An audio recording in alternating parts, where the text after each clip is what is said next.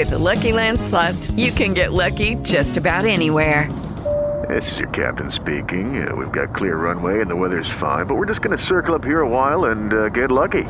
No, nothing like that. It's just these cash prizes add up quick. So I suggest you sit back, keep your tray table upright, and start getting lucky.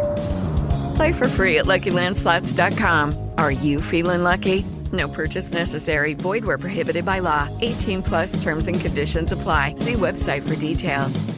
Hey guys, it is Ryan. I'm not sure if you know this about me, but I'm a bit of a fun fanatic when I can. I like to work, but I like fun too. It's a thing. And now the truth is out there. I can tell you about my favorite place to have fun. Chumba Casino. They have hundreds of social casino style games to choose from with new games released each week. You can play for free anytime, anywhere. And each day brings a new chance to collect daily bonuses. So join me in the fun. Sign up now at ChumbaCasino.com. No purchase necessary. VGW Group. Void where prohibited by law. See terms and conditions. 18 plus. Welcome to Talk Keki. Matt and Iran.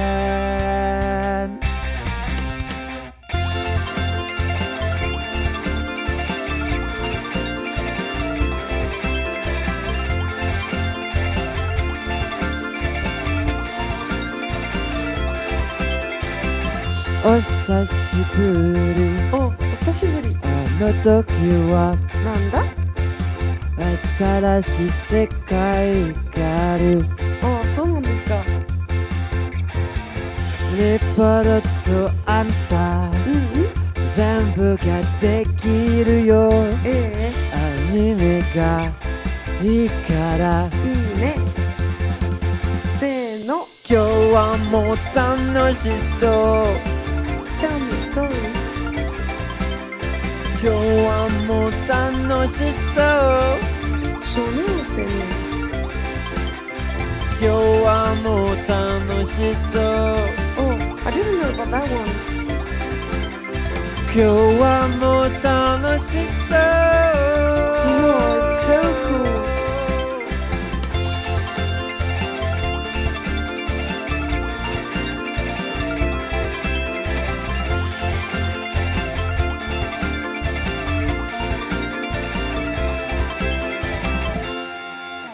Konnichiwa.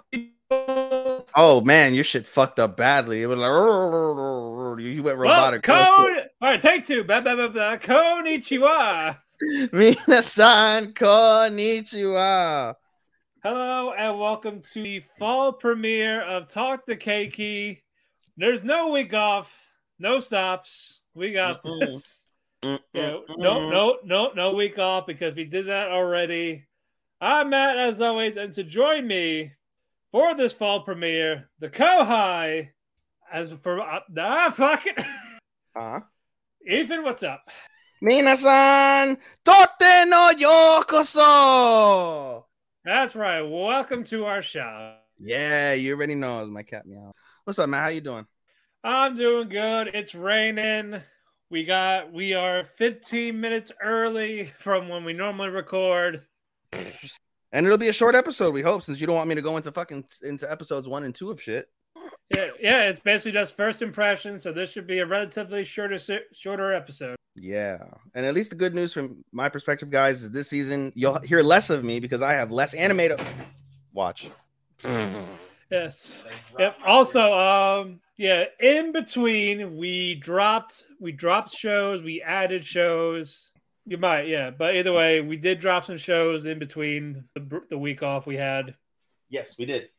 Yep, some were dropped. Some might come back. We will see if there is time. Yes, indeed.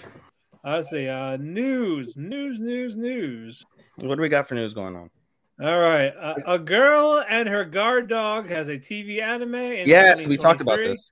Matt, do you want to know why we talked about this? Or do you want to tell the viewers, I should say? Is it because of the synopsis?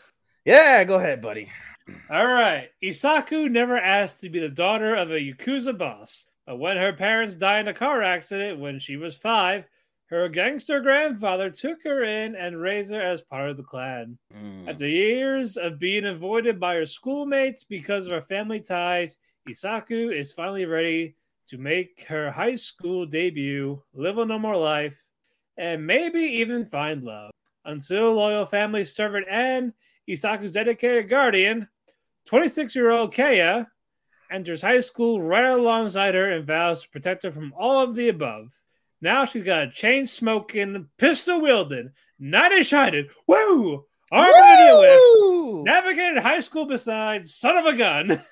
And what's a young lady to do?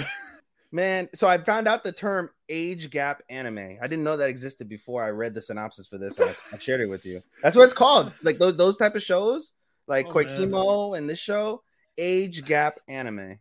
It's a thing. But how did he get approved to be in high school when he's 26? So is he in class? He should even be in the property. I mean, I don't know. Maybe. Well, if you're part of like the PTA or some shit, can you be? Right? Is he gonna get a job as a custodian? Yeah, just making sure he's cleaning up the girls' bathrooms and whatnot too. Yeah, sure. Yeah, let's see how well that flies over there. Oh, good God! Yeah, not so well, as the kids say. Ay, Dios.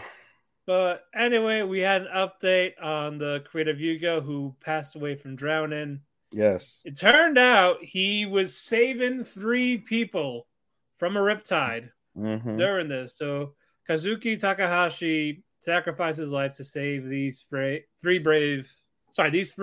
swimmers, drowners. Also, again, there's a guy in the military trying to help out too. So props to him as well, Mr. Major Robert Bourgeau. American. Oh no, yeah. Boudreaux, that's the French. Yeah. But yeah, no. Again, Takahashi, the real king of games, for helping out. Rest in peace. Yep. Rest in power, buddy. All right. Shall we get to the reviews? Well, not really. Well, I have one review. That's it. You have a review? The maid I hired. It finished. Oh God. Okay. It's wait. done. Before we continue, how many shows are you watching total? More than me. I've only got 3 individuals, including one of the major ones of the season. Shockingly. Yeah. Shit. Well, don't mind my cough. You would think I'm on antibiotics. I finished it. I'm waiting for Internet's a little wonky right now, so give me a bit. I got 1. Count Japanese. Damn it. No. 2, 3, 4, 5. Holy fuck. That you're watching without me? Yeah, 6. Oh my God. I got 6. Christ on a stick. I've got 4. Yeah, 6 without you. Good God. Okay. Well, this will be fast. All right. Yeah. Well, again, one review. The rest, again, their impressions, little synopsis, and how I feel about them so far. But yeah, Maid I Hired recently is mysterious. It is over. It is done. Thank God. Thank God. Basically, aftermath of the Christmas party, Yuri and Natsume, they're doing errands while Lilith is basically cleaning up the house, and she gets a knock on the door. Knock, knock. Knock, knock. Come in. It turns out it was her headmaster of the house she was working in. So I was like, okay, what's up? And basically, she was surprised by this. He has to come in. They have a friendly chatter. Lilith actually starts to apologize about leaving the mansion, and he actually says, don't worry about it. He said it was fine, and he said, I'm sure you had your reasons, and yeah, she would explain her actual reasons. Turns out, her family was dead when she was a kid, just like his was. And no one really took her in except for Yuri's parents. So, and she was with them for quite some time. And when she found out about Yuri's parents passing, she wanted to go there, basically repay them, basically. So that's why she's serving Yuri. So all that was going on. Natsume and Yuri, they come back from shopping. Yuri just jumps over the couch saying, no, you ain't taking her. Don't even think about it. And then, the old master was laughing. He was like, trust me, I have no intention of doing anything like that. Like, you can have her. So all that's going on. They're all 4 of them having a chatter. The master takes Natsume back with him to his mansion because Natsume doesn't live there. And he's like, hey, I hope we can come by. We can stop by. Like, I'm sure she would like that. And Yuri says that they're welcome anytime. And then Lilith and Yuri, they had their little conversation of the whole Yuri saying "I love you" to Lilith, and she said she doesn't know how I feel about that yet, but I just want to be by your side right now. So the usual cliche of it's not a yes, it's not a no, but we all know it's a yes. And yeah, that was really it for that one. It was like 2 3/4. It's bad because you normally give 3s. Even if it's like meh, you give it a 3. Like me, we're very much like it's a weak 3. It's a very weak 3. Oh man. Again, it's more of I'm tired of the wholesome maids. You want the kinky and one. again, it's like she's like 10 years older than him, type of thing. Is it really? So, I don't know. And she's 20. No. She's gotta be. I'm gonna say 17. He's not 7. He's 9 or 10. They said it. He's like 9 or 10. I'm talking about Lilith. Yeah, Lilith's like so she's like 17. That's only 7 years. 8. I know, but still, it's like There were some funny moments, but the tropes got a little boring. And it turns out the mystery wasn't really a myth. It was sweet, but it's not like no way. Sounds like I missed nothing. You missed nothing, so all right, all's well that ends well there. Yep, basically, I took the bullet for you. All right, that's done until Isekai Oji-san, which comes back in a month. Horrible. Horrible. Horrible. Okay, all right, now for my actual fall stuff. Housing Complex C. This is a short one. It's 4 episodes. It's basically for Halloween. So that threw me off. But you know what? It's a horror anime. You want to get it out of the way. It's like you want to watch it as a horror movie. Fine, I understand. Okay. Don't drag it out. Okay. So it could be good. And basically, it centers around Kimmy, who lives in it's a housing complex with like these older people. Wait, so I saw the commercial for this in English. Are you watching it in English? Is that the only language that's available? That's what I got. So okay, I understand that. I'm sure there's a sub, but it didn't give me that option. I just picked whatever they gave me. You watched it on Crunchy? It's on HBO Max. It's on HBO Max. Okay. Yeah, it's HBO Max. So like, okay, fine. I'll hit play. Whatever language it is, I'm gonna deal with it. Again, it's 4 episods. I'm not gonna give. I'm gonna start watching some fucking Mandarin. I was like, late click. What? No. Swahili.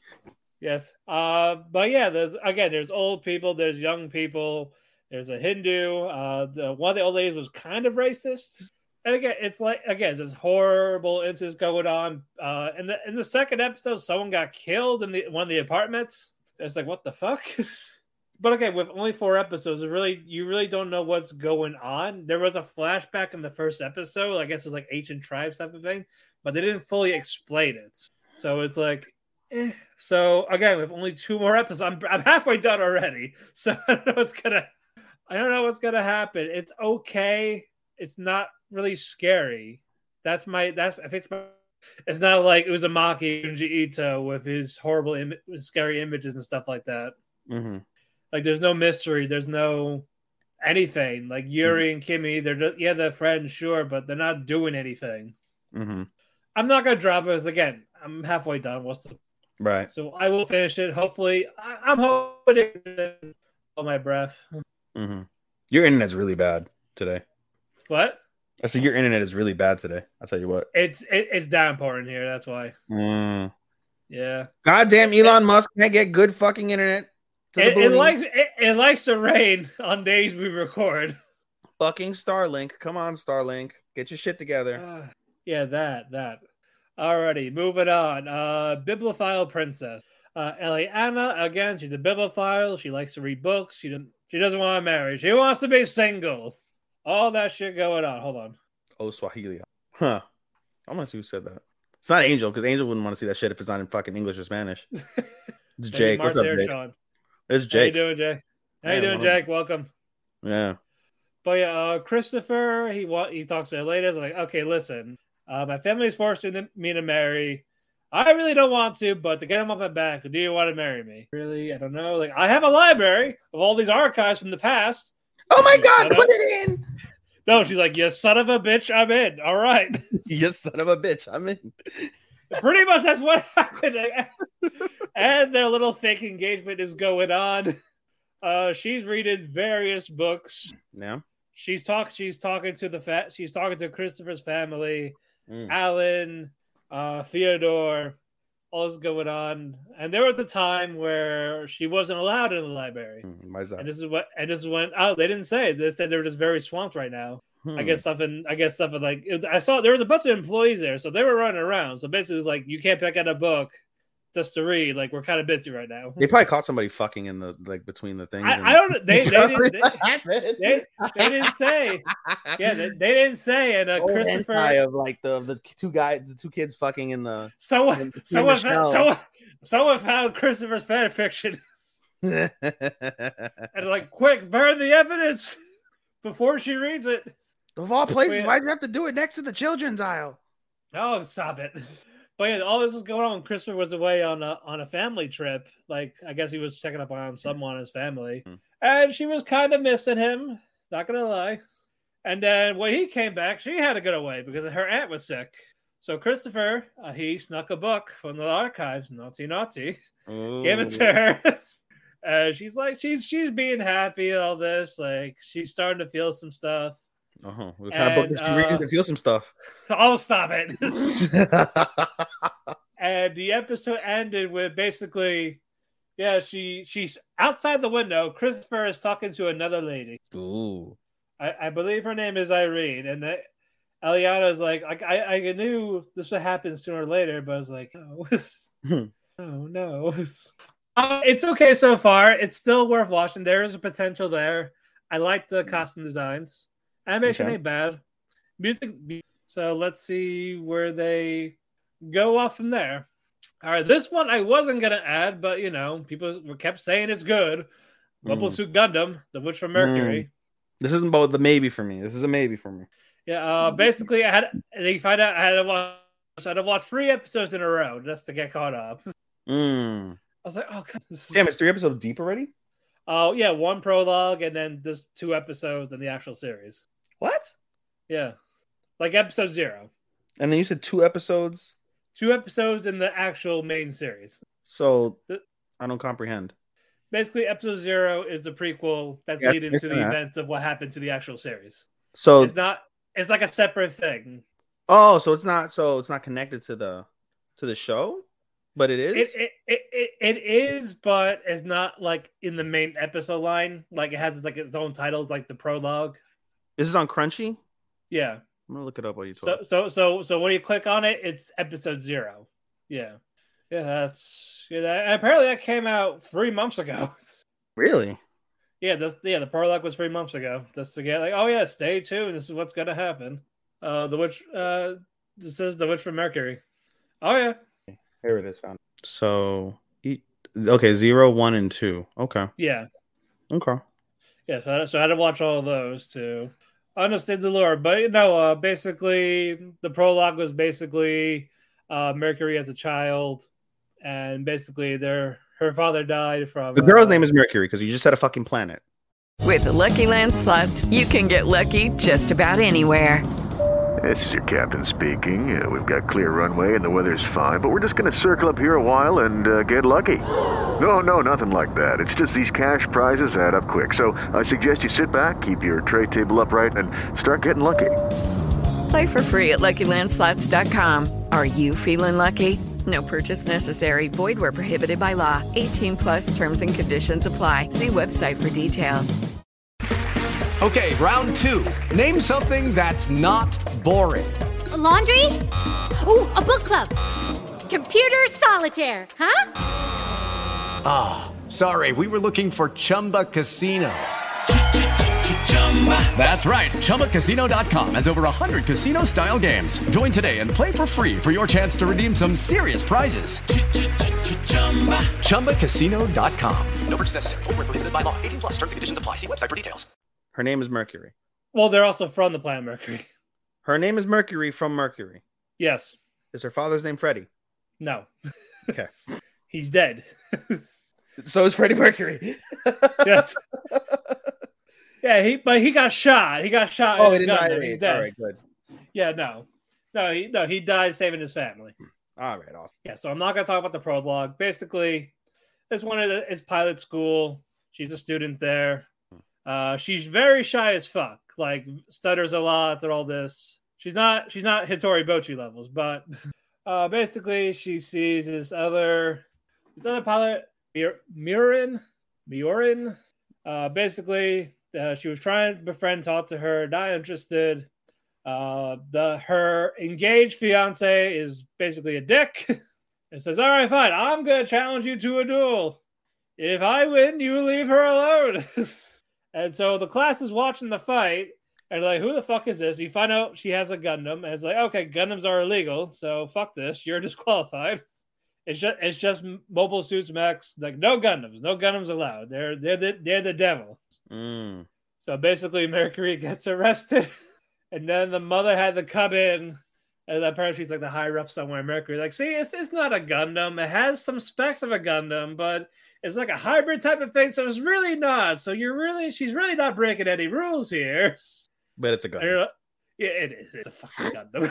It's a fucking Gundam. You can't fucking fool me. And one of the guys is like, yeah, according to the data, yeah, not a Gundam. She's right.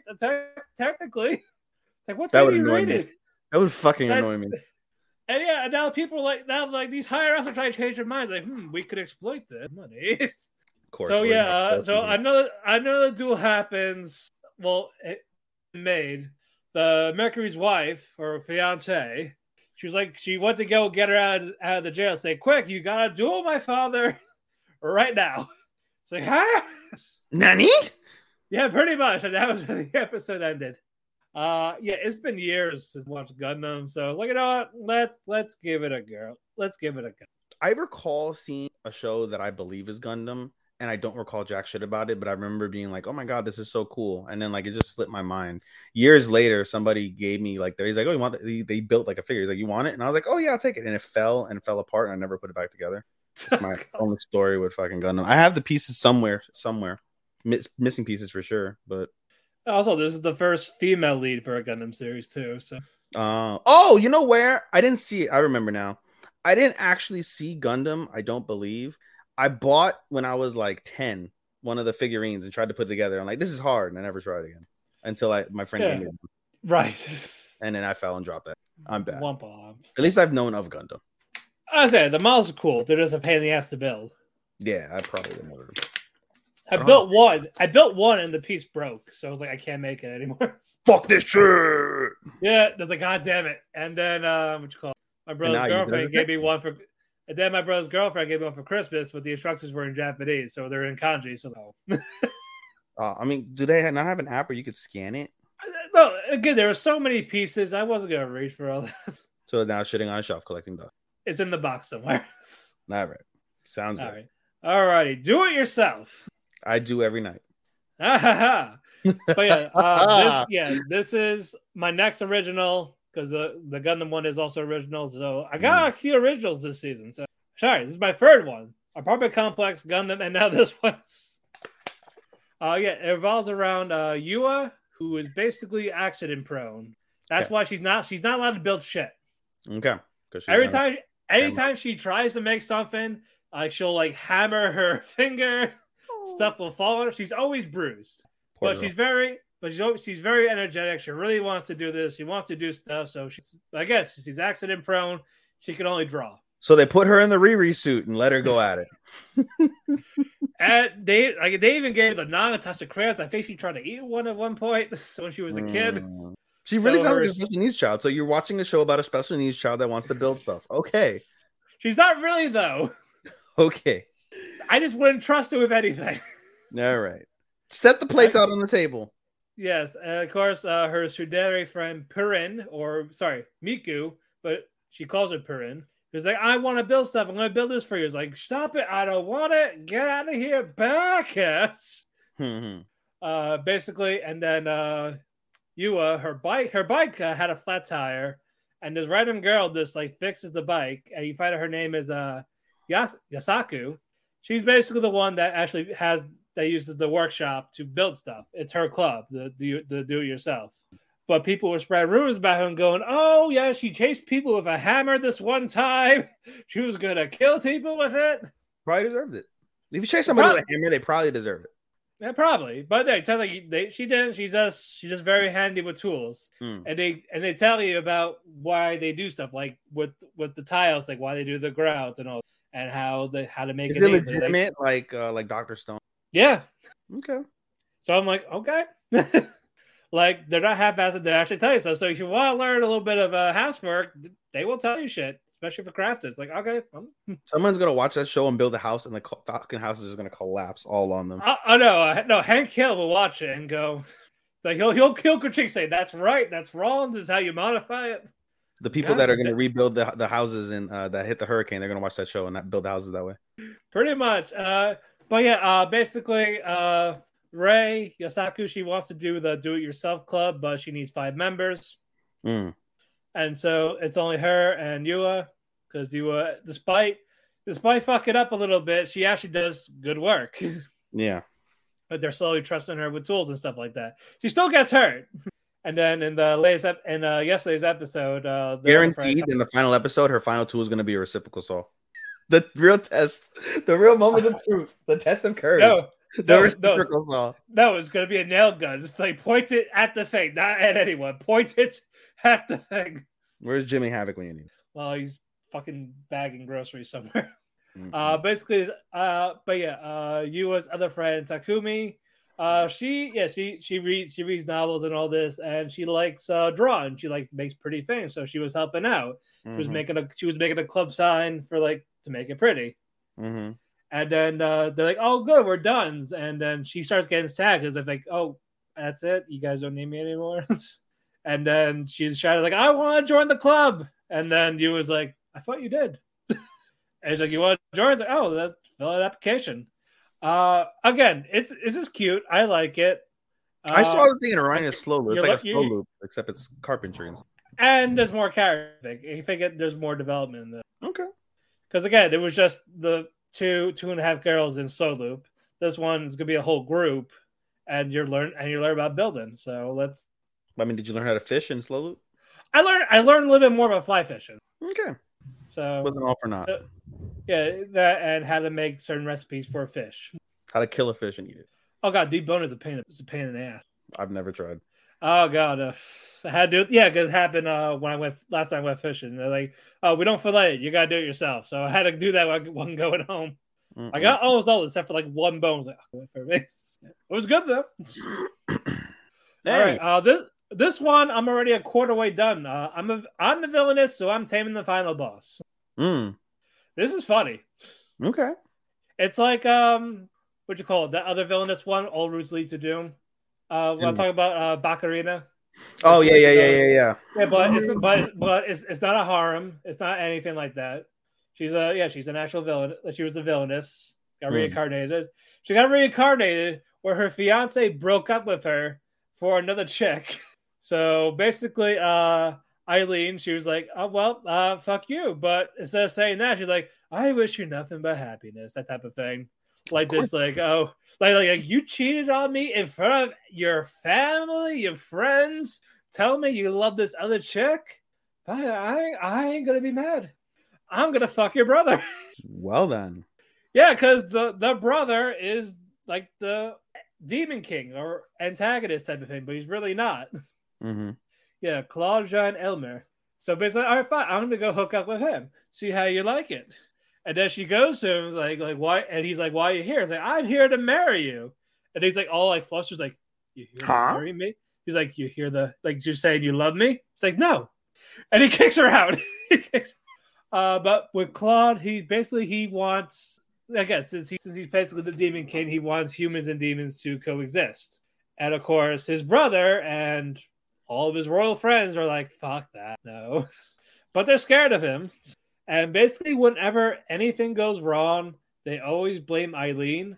It's like Cedric. Yeah, that's the guy. That's the fiance. He's like, "Oh, he kidnapped my fiance all because I dumped her in front of everyone. You should arrest her." And you find out that he just didn't do anything. Like, I didn't do anything. Like, I was gonna plan something, but I didn't actually do it. But you found out that Lilia basically she ran off on her own to talk to Claude. The brother, And she was like, I never forgot our promise together. And I was like, what promise? What the fuck are you talking about? But they don't tell you what the promise was.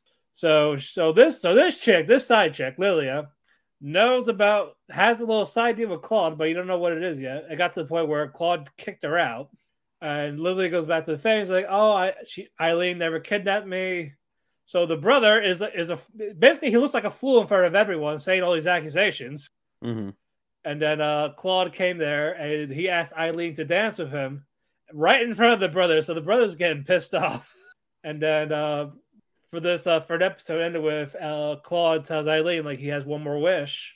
And you hear whispering, and he's whispering in her ear, but she heard destruction.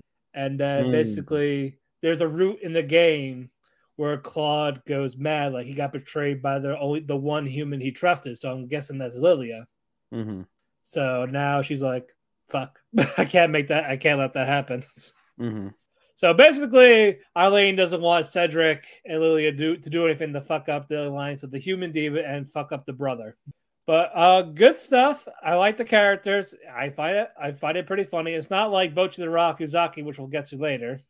But again, I like the premise. It's got potential. So I'm looking forward to more. All right, my main event for my solo, Blue Lock. All right, the soccer anime. That's right. I am watching a sports anime. Do you sports? What? iSports. You sports, okay. iSports. Sportsy sports. But yes. But yeah, it's a soccer anime, and I dig this a lot. Why, Matt? Again, the animation's great. There's violence with this soccer in the anime. Oh, well, I mean, yeah, they slide and kick people. I know, but this guy kicked another player in the face, like intentionally. Yeah, it happens. I'll get to that in a bit, but basically, you haven't seen the videos of soccer players, like they'll go to like the bench and they'll grab a gun and start chasing after the fucking ref. That's happened legitimately. I know. Soccer's wild. Yeah. Basically, Yoichi Isagi. Basically, he's a soccer player for the high school team. He was about to win, but the coach said, "Pass it to the other guy." And he listened, and they lost the game because of it. Because he said, I had the winning shot. I should fucking listen. So he was beating himself up. And then eventually he got a letter in the mail saying, you're invited for this soccer league tryout thing. And then he met up with there's basically someone that beat him there in the soccer game. I believe his name was Nagi. So it's like, okay. It's like, oh, you got invited too? Like, oh, yeah, I seen you play. You're pretty good. Like it was like he was being friendly. Mm-hmm. So there's like 300 people in this thing. So like there's 300 people. What the fuck's going on here? Mm-hmm. And then you see the guy that was running the thing. Mm-hmm. Yeah, Igo Jinpachi. Basically, his goal is he wants to have the best striker. He wants Japan to win the World Cup. That'll never happen. Yeah, that's what they were getting at. So it's like we have a test to have the best striker. People were like, no, we have teams, we have teammates, we ain't gonna betray them and all this. It's all about teamwork. And the guy was like, bullshit. It's all about the point. It's all about how many points you get, how you kick, how favorites. That said, oh, it's teamwork. Guess what? They still never won a World Cup. They never will. Yeah, so it's like, so either you go back to your fans, like, oh, it's all about the team, it's friends and family, or you go for those gates and tell me that you're a winner. Then everyone starts charging in slowly. But fucking Isagi, he goes in first. And then they all have numbers. It's all tagged. It's all by rank. If you are the last rank, you get kicked out. That's how they judge who gets kicked out. Mm. So the first test is tag. Basically, you have the ball. If you're the last one with the ball, you're out. Like, you're eliminated. Like, you're kicked out of here. So people are very hesitant because they don't want people's dreams to end as being a soccer player and all this. And of course, there's this guy sleeping, Meguru. Like, he's sleeping. He's not doing anything. So the guy tries to go at him with the soccer ball. And as soon as he's about to kick it, the guy wakes up, back kicks him in the face. I'm like, what the fuck? It's like, dude, like, I can hear you. So he's like introduced himself and all this shit. Yoichi gets hit with the ball. He eventually hits someone, and as the timer is about to run out, we get credits. Like, fuck, like, what happened? Who got hit? Mm. But okay, I'm enjoying this. I'm gonna be in for the ride for this one. Again, animation's great. And soccer's nice, and you get to see a little bit more about soccer. And then there's of course going to be over the top once they get through with it, but screw it. Okay. Good shit. Good shit, pal. Good shit. Yeah, exactly. All right. That's it for me. All right. I've got nothing. Let's move on. No, I'm just kidding. All right. So I'm going to start off with Boruto since they're continuing on. This week's episode of Boruto was really good. Again, like the last few episodes have been really solid. This was a really good episode. Everybody and their mother is known from the get-go that the assassin was Hana Sensei. It was obvious, the obvious trope of who can be the person. It's obviously the person we've never seen before who's interacting with these people. Gotta be. So we find out it is basically. She returns to school and everything is all well and happy. Everybody like give her like a surprise party. But she has amnesia and she's like, I don't remember some of the events of like how I ended up in the hospital. And so then she was walking around the grounds and sees like where the last battle happened with her and Kawaki. And she's like, I don't remember this. And then Kawaki comes up like, hey, are you okay? And when she sees Kawaki's face, she starts to picture like, why am I fighting Kawaki? She sees the fight happening in her head. She's like, why am I picturing this? What's going on? Like, I don't understand this. And so then Kawaki's like, are you okay? And she's like, I'm just going to go home. I don't feel well. All right, whatever. Yeah. So she goes home. She busts through her door, starts rummaging through her entire apartment, just trying to find shit. And she opens her closet and there's a secret door in her closet. So talked about trapped in the closet. Yes. So she opens the secret door.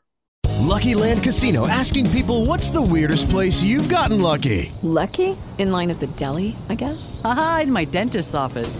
More than once, actually. Do I have to say? Yes, you do. In the car before my kids' PTA meeting. Really? Yes. Excuse me, what's the weirdest place you've gotten lucky? I never win and tell. Well, there you have it. You can get lucky anywhere, playing at LuckyLandSlots.com. Play for free right now. Are you feeling lucky? No purchase necessary. Void where prohibited by law. 18+. Terms and conditions apply. See website for details.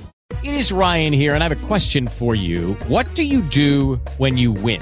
Like, are you a fist pumper, a woohooer, a hand clapper, a high fiver? I kind of like the high five, but if you want to hone in on those winning moves, check out Chumba Casino. At ChumbaCasino.com, choose from hundreds of social casino-style games for your chance to redeem serious cash prizes. There are new game releases weekly, plus free daily bonuses, so don't wait. Start having the most fun ever at ChumbaCasino.com. No purchase necessary. VGW Group. Void where prohibited by law. See terms and conditions. 18+. And there's a bunch of ninja tools, and there's the mask of the assassin and the robe of the assassin, and everything comes flooding back. And she remembers everything that happened. She remembered when she was in the hospital that she was like, basically one of the people that was helping her says, use my body, kills himself in front of her. And the assassin that was blown up with the paper bombs earlier, like a couple of episodes in the back, was that dead guy. And she summoned him basically at a moment's whim. And then she was able to escape. And so she was indeed caught in the blast, and that's how she ended up in the hospital. But as she looks in the mirror, she's shocked, and she's like, oh my God, I'm the assassin. I need to turn myself in. She looks in the mirror, and a figure that looks exactly like her smiles. And then it like delves into her inner conscious. And we find out that Hana Sensei has been basically like raised since she was an orphan girl to be a fucking assassin. And she's always been like in this personality that you see throughout the season. She's very kind, very kind of oblivious, airheaded, but she's a super sweet woman. And so you see her like as a child with the same way, like, I don't want to kill anybody. I don't want to do bad things. So she created an alter ego of herself, a split personality that would do the killing, that would do the mindless and motionless murdering of people. And so, as typical Boruto trope, there's a bunch of orphans. The best ones kill each other, and they remain, and they're the ones that are chosen. And so this plot has been happening over the last 10 years, since right after the Great Ninja War. And so they infiltrate her, and she basically sets up like this whole like fake thing, like, I want to be a teacher, I want to help children. No, it was for this moment where you can kill the heir of the land of bamboo. I think it is the land of bamboo. And this is your mission. This is your mission for the last decade. And so they have like a little fight in her head. She has like a little fight in her head, like in this internal struggle. Right. And the bad, like her bad personality wins.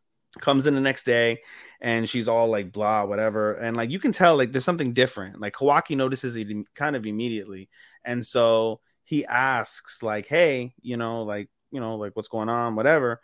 And so basically he asked Kei, Kei and Himawari are like, "Hey, you want to go? Let's go to your house. Let's hang out." Okay, whatever. So they go, and Kei's like, "Hey, I'm gonna go grab my stuff in the classroom. Give me a moment." And so evil Hana Sensei is like looking at it, and she's like, "Oh, this is my chance." So she's about to bust into the classroom with a kunai and kill Kei. All of a sudden, you see a hand come across and grab the kunai, and Kawaki and Himawari come, and they're like, "Oh, Hana Sensei, what happened?" And she's like, "Oh, I slipped and I fell." Her inner personality, who had lost, woke up, grabbed the kunai, and stabbed herself so she would stop. And she's like, "Oh, I felt like, oh, have a good night." And then it turns back into her evil personality, and was like, never interfere again. And like it has her like chained up like a seal, like the good girl in her is like sealed up. And that's how like the episode basically ends. So that was actually really, really well done in terms of telling of Hana Sensei's real background and of her split personality syndrome and where they're leading with this. So that was actually really, really solid. Okay, so I'm gonna go with my 3. I did forget one. I'll wait till you're done though. Well, I haven't started, so go ahead. I gave one. You might as well. All right, I'll keep it real quick. Akiba Maid War. I forgot. Oh, how could you forget about this? You've been talking about this for the whole week. And then I finally watched it yesterday. I didn't see today's episode, but I saw this one. Fucking amazing guns. I didn't expect this. I thought it'd be like a turf war, like who's the best maid and all this. No, it's fucking like gangster shit. Okay. Like the first episode was like in the 80s. You see this one maid going by the car, and the other one has a handgun, bam, dead, shot in the head. And then there's then we go to current time. Nagomi Wahira, she's joined the maid cafe. She wants to be a maid. She's a clutch. She fucks up. Whatever. It's first day in the job. And then this one guy comes in. Is like, "Oh, I need the." He goes up to the manager, Tenshu, says, "I need the money," basically. And then she's like, "What the fuck?" And then Nagumi's like, "What the fuck's going on? All this shit." So basically, Tenshu has Nagomi go to this other maid cafe. It's a parent company. Go there. You know what Tenshu means? What? You know what Tenshu means? No. Manager. Tell me, Ethan. It's manager. So when you say Tenshu, you're really saying manager. Oh, okay. I said manager. You didn't hear me, I guess. No, you broke up. Sorry, my bad. Go man. Go man. Oh. All right. Sorry. So she has Nagoma go there, go to this parent company, and then the other maid, this like emotionless maid, Ranko, she's like, "Can I go with her?" type of thing. It's like she's not gonna. It's the first day. She's not gonna know what's going on, type of thing. So okay. So Tenshu gives them money. It's like, okay, go get something to eat first, and then you guys go there. So they went to the ramen shop. After they eat, the cook gives Ranko this brown bag. It comes into play in a bit. So they go to this bunny maid cafe. Of course. So they, "Oh, hey guys, welcome. What you guys doing?" While that was going on, these bunny maids were cutting off this other maid's hair. She probably fucked up for something. We thought she was gonna lose her figure, but no, it's like cutting part of her hair, like the root of the hair. So, okay, so how can we help you? So she gives Tenshu gave her. They open it.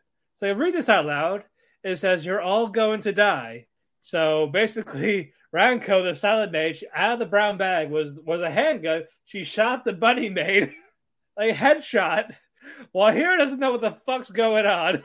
They start running, and at the maid cafe, Yumechi is singing a song in the maid cafe, while outside, Ranko has 2 guns shooting these other maids, blood everywhere, and while Hira is just like stunned, dazed, blood's covering her, like what the fuck's going on?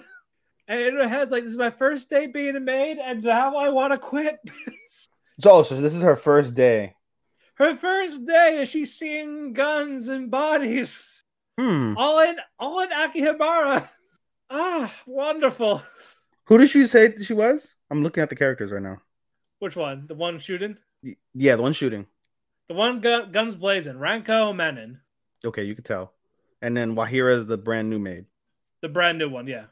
You can tell. And Yumechi was the one singing in the cafe, talking about bang, bang, bang. If you had to pick up one, this should be it. You're convincing me, Matt. I'm doing it. Setting to watching. I'm going to watch it tomorrow. It is great. It's not etching. There's no fan service, just fucking violence. I'm sold.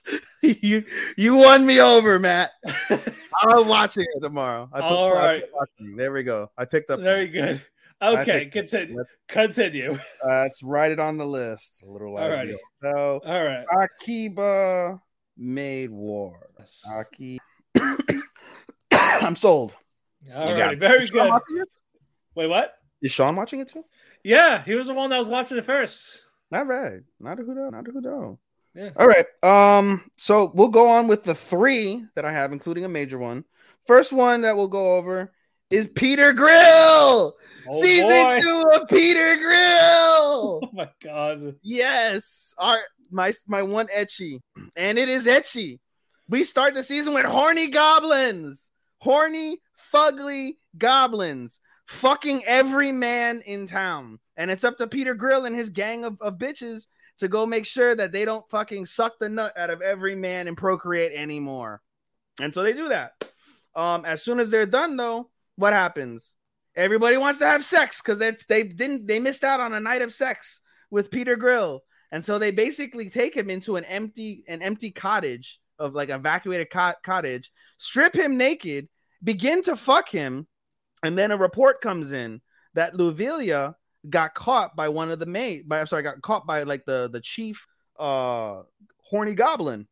And so Peter Grill, butt naked as fuck, busts through the roof of the cottage and is like, I must save my princess. And you see all of his naked women flying over, like, no, I wanted to come. No.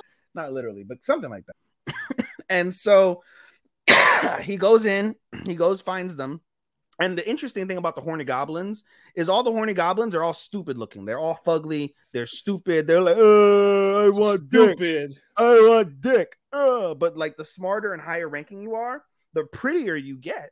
And so the people that abduct him in the end and Lovelia and take them back to the like goblin lair is like they're really hot fucking goblins. Like A1 hotness. Nice. So they wake up and Peter's like, don't worry, Lovelia, I'm here to save you. Like everything is okay. And she's like, okay, I'll trust you. So the goblins come up and they're like, we need a sacrifice. Peter, you're coming with us to the queen. And so Peter's like, oh, no matter what, I'll never fuck your queen. And as he's going over, he's like, I just realized that, the higher ranking you are in the goblin world, the hotter you are. So the queen must be fucking smoking. Like, all right, I'll take one for the team. I'll bang the shit out the queen. They drop her. They drop him as the queen, and she's a fucking ogre. She's a 20-foot tall ogre with she's like 300 pounds. Like imagine a woman from My 600-Pound Life, butt naked in front of you, going to rape you. That's what the queen is. Oh God, she's like Shrek. This is my swamp. Yeah, and 2 credits. All right. Episode 2. When does episode 2 drops? Got to back out of Maid War because the 17th. The 17th. That's Well, didn't it air on the 10th? Yeah, it says it aired on the 10th. So where the fuck is it? Yeah, I guess so. Yeah, okay. 2 days from now. It says 2 days, 14 hours, so like 3 days. Excuse me. All right, next we're gonna go with is one I fucking pissed myself laughing. Not literally, but I will try. I will try to jump on this. I died laughing. Love Flops was absolutely hilarious. As our good buddy Sean wrote, it's got all the tropes, all the typical girl guy like rom-com tropes. It is. So basically our main character, whose name is slipping my mind, my fucking title.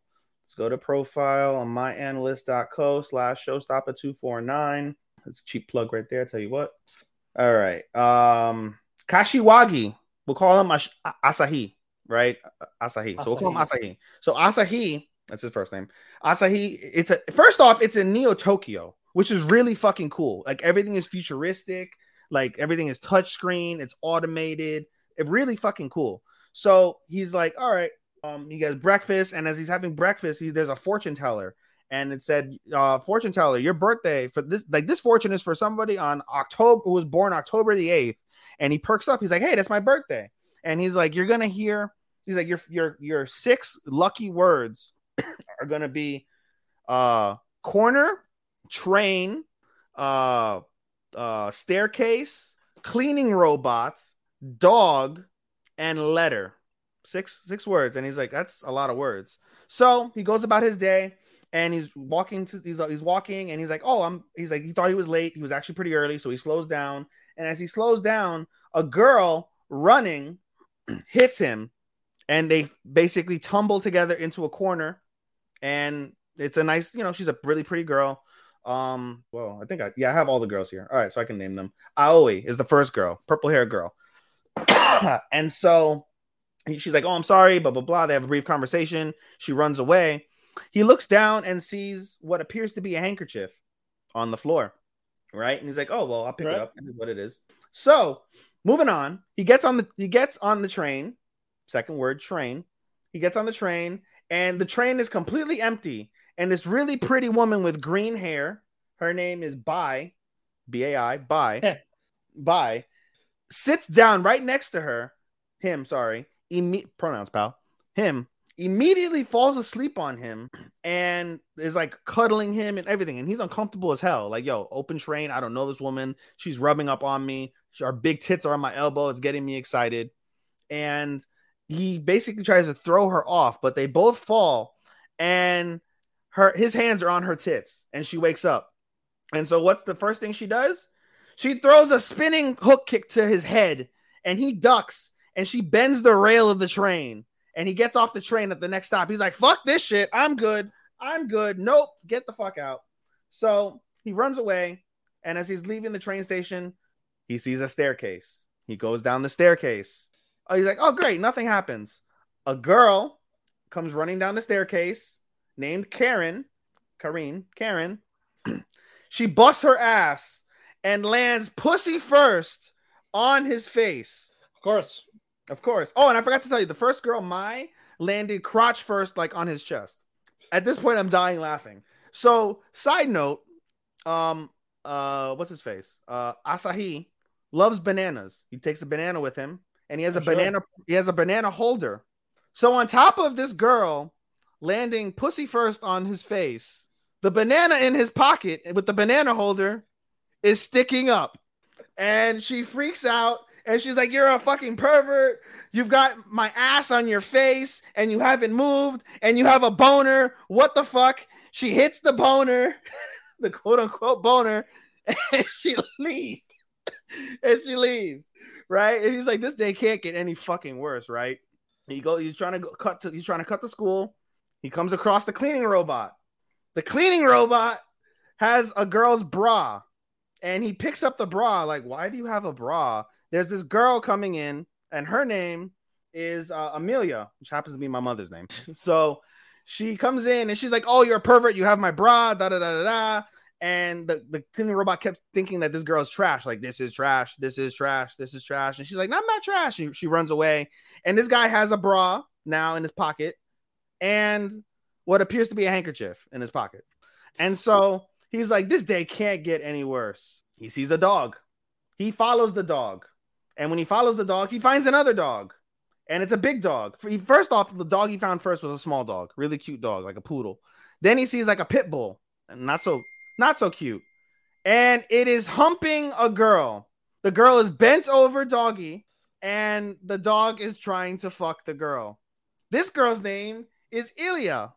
And he's like, "Nope, fuck this shit. I'm good." She's begging for help. "Save me, save me." He's like, "Nope, fuck you, bitch. I'm good." He runs away, and the dog sees him and then tries to fuck him. He tries to fuck him. It gets better. So he's like, "Ah, man, fuck this shit. I'm done." He ends up being late for school. He shows up to school, and we find out that with Lucky Land Slots, you can get lucky just about anywhere. Dearly beloved, we are gathered here today to... Has anyone seen the bride and groom? Sorry, we're here. We were getting lucky in the limo and we lost track of time. No, Lucky Land Casino, with cash prizes that add up quicker than a guest registry. In that case, I pronounce you lucky. Play for free at LuckyLandSlots.com. Daily bonuses are waiting. No purchase necessary. Void where prohibited by law. 18 plus. Terms and conditions apply. See website for details. There's 4 exchange students and a new teacher. Bai is the teacher. Aoi, Ilya, Amelia, and Karen are the 4 exchange students. And they all sit in a square around him. And of course, he's got the typical isekai trope, or not isekai trope, the typical rom-com trope of having the back corner seat by the window.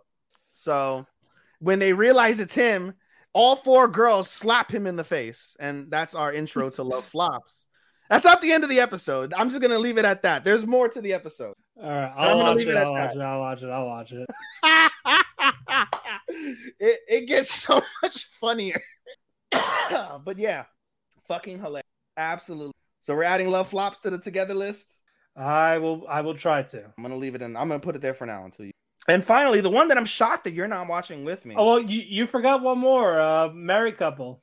Oh, I didn't put that there. Yeah, I thought you were watching. That's you. I'm not. More like. Thank you for pointing that out to me. More like a married couple, less like.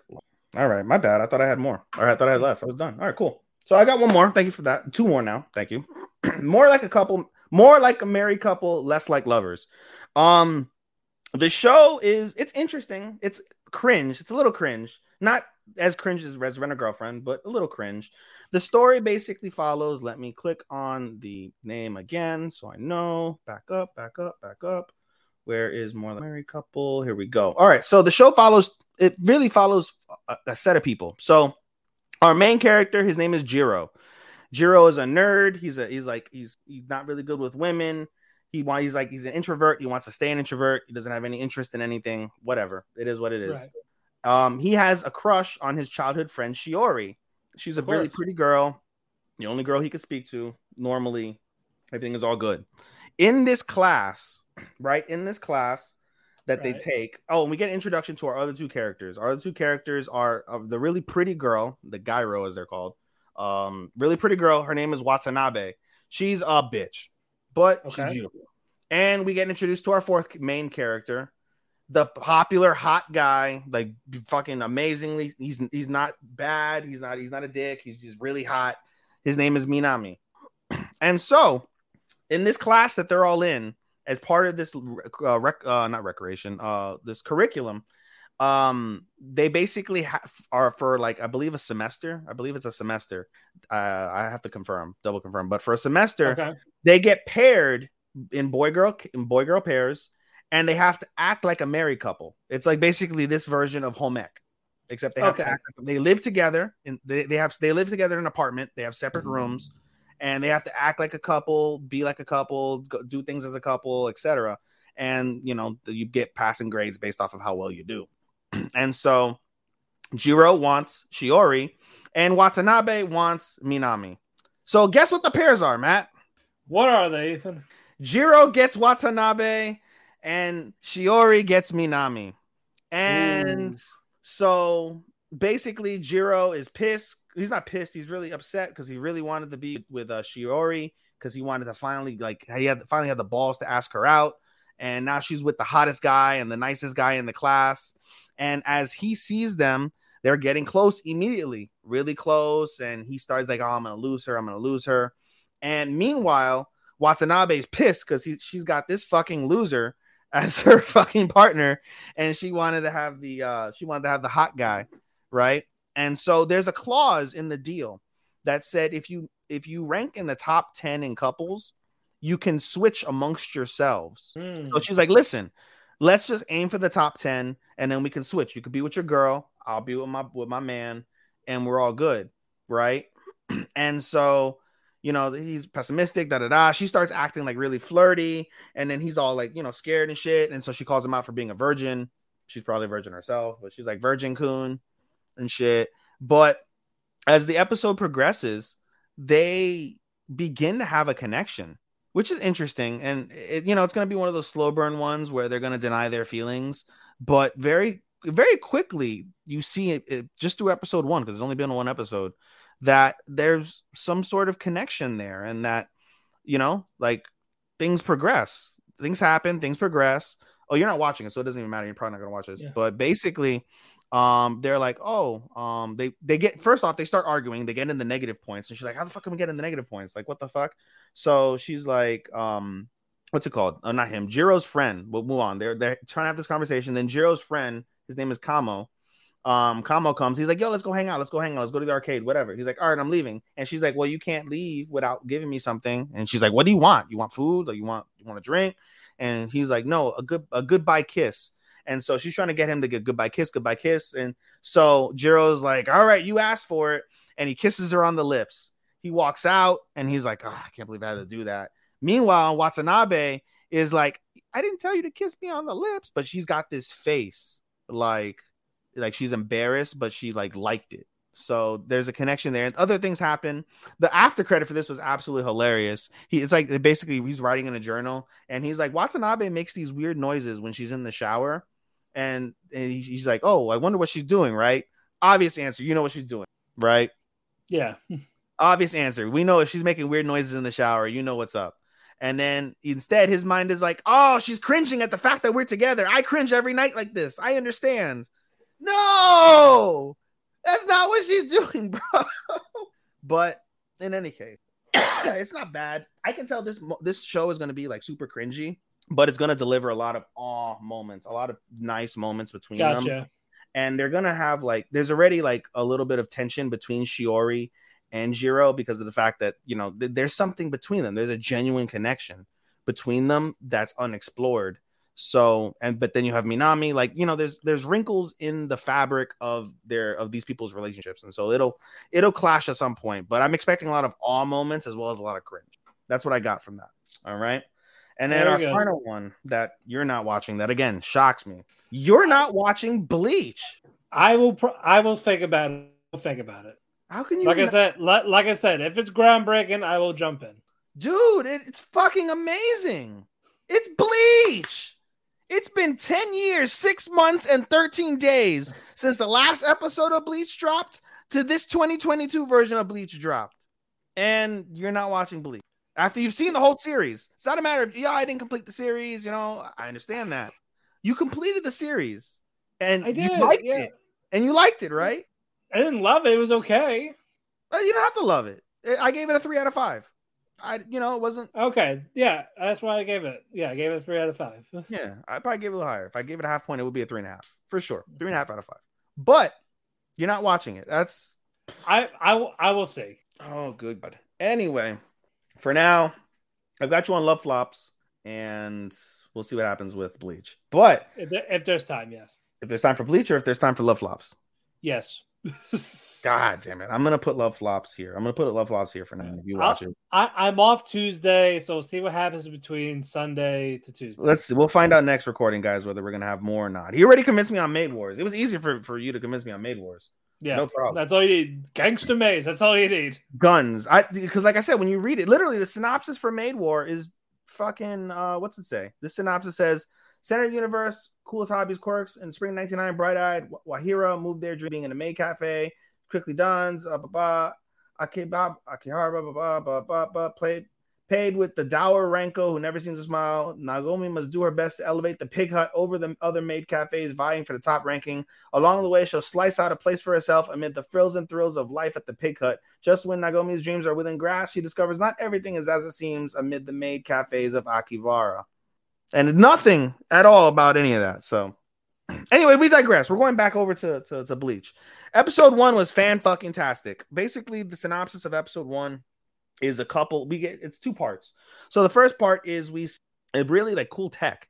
And it said, oh my, hollows are disappearing around Japan. And they're like, what the fuck? That's weird.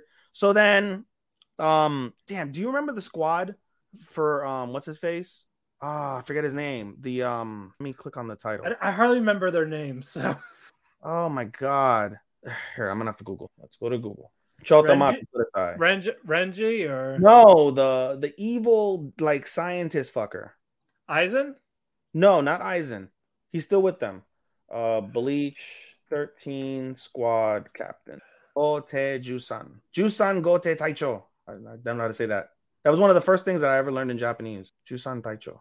13 cap. Where the fuck are they? Where the fuck are they? Where the fuck are they? Yep, found them. Mitsuki. 12th Division Captain. There we go. Mayuri Kurosuchi. Yes. Okay. Kurosuchi. So he's basically in charge of like seeing what's going on.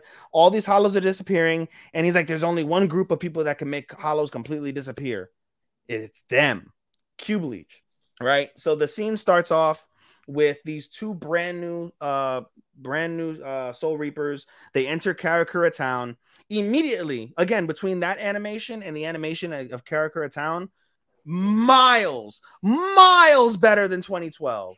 It is a spectacle. It looks like you're watching a premium movie. A premium movie. That's the type of animation we're talking about. Premium quality animation. Wonderful, right? And so the two substitute characters, they're not really important. It's a guy and a girl. They end up basically trying to like, go into town, and they're like, I don't know why we're here. There's a lot of strong hollow that are around here. We're brand new, and this town supposedly has a really strong substitute Soul Reaper. Why do they need us? Doesn't matter. We're here. Let's do it. So he's chilling. One of the guys, I think it's the guy, he's chilling. All of a sudden, a giant fucking hollow comes over, and he gets pussy fried. He's like, oh my God, I'm running away. Nigga-doo. And he gets on the soul phone, and he calls his partner. He's like, where you at? He runs up a flight of stairs, up to the roof of a building, and he sees his partner bloody and dead, damn near dead, to a even more giant hollow. And so he basically goes and he's like, well, fuck, she's in major trouble. I have to fight these hollows. All right. So as he goes to draw his fucking Zanpakuto, the hollow from earlier slices his neck, and he is bleeding all over. And he's like, wow, I'm going to die. I don't want to die. As he's dying, Orihime saves him and his partner. And we see an intro. And we see Chad come in.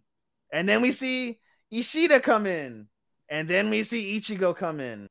And we see them basically fucking all four of them defeat this giant gang of fucking hollows in like a crazy spectacular like fashion. Ishida's ice skating with his Quincy powers, shooting everybody.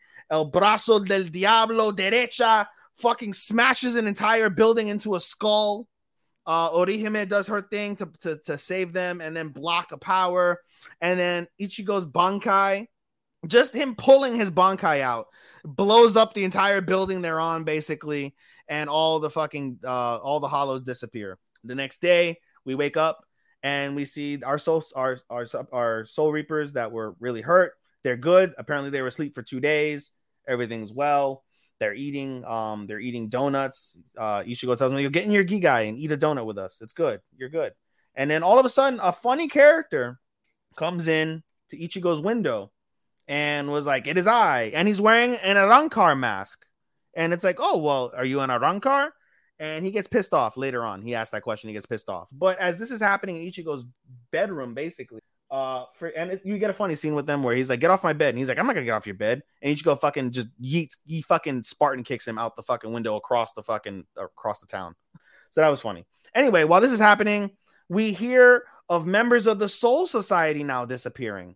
And we have a couple of the high seats from the 13 captains. They're investigating, can't find anybody. What's going on? Don't know. All right, well, it is what it is.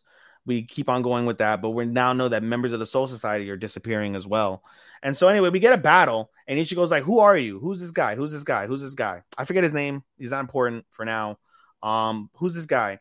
And he basically pulls out a Quincy chain and has a giant Quincy thing. And you're like, "Oh shit, like, is he a Quincy? Like, what the fuck?" He's basically attacking Ichigo with a Quincy weapon. Meanwhile, these group of people, and again, I'm forgetting their freaking name. I don't have the information here. I could Google it, I suppose. Is there any? Here it is. No, I have it here. Never mind. Okay, so these group of people led by, I don't know how to say his name. It's German. They're basically German. So he's the father of all Quincy's. So basically, these guys are like evil Quincy's. And so basically, a group of them attack fucking head captain Yamato. They attack his fucking his area, and they're like, oh, they kill somebody trying to report to him, and then his head captain, his first lieutenant, like the old guy that has like the fencing blade, right? They fucking kill him straight up, just ying with his Quincy powers, ying, fucking kill him. And so as this is happening, Ichigo's fighting, and basically Yamato saves his subordinate basically, and they name themselves the Wandenreich. I don't know what that means, but it's German. So, and they basically tell him in 5 days the Soul Society is going to be destroyed by the Wandenreich. And so Yamato goes after them, and they disappear. Right, he blows up his whole office, but he disappears. And as he's holding his first lieutenant, the first lieutenant is like head Taicho, Yamato. Their power is that they can do blank with your Bankai.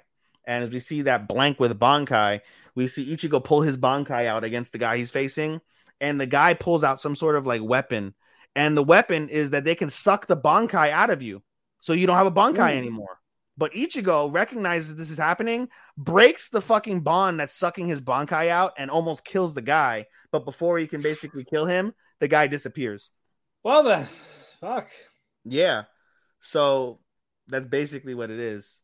My hot photo here. Hey, we got our first fucking porn bot in the comments. How about that? Oh, do we? Yeah. Nice.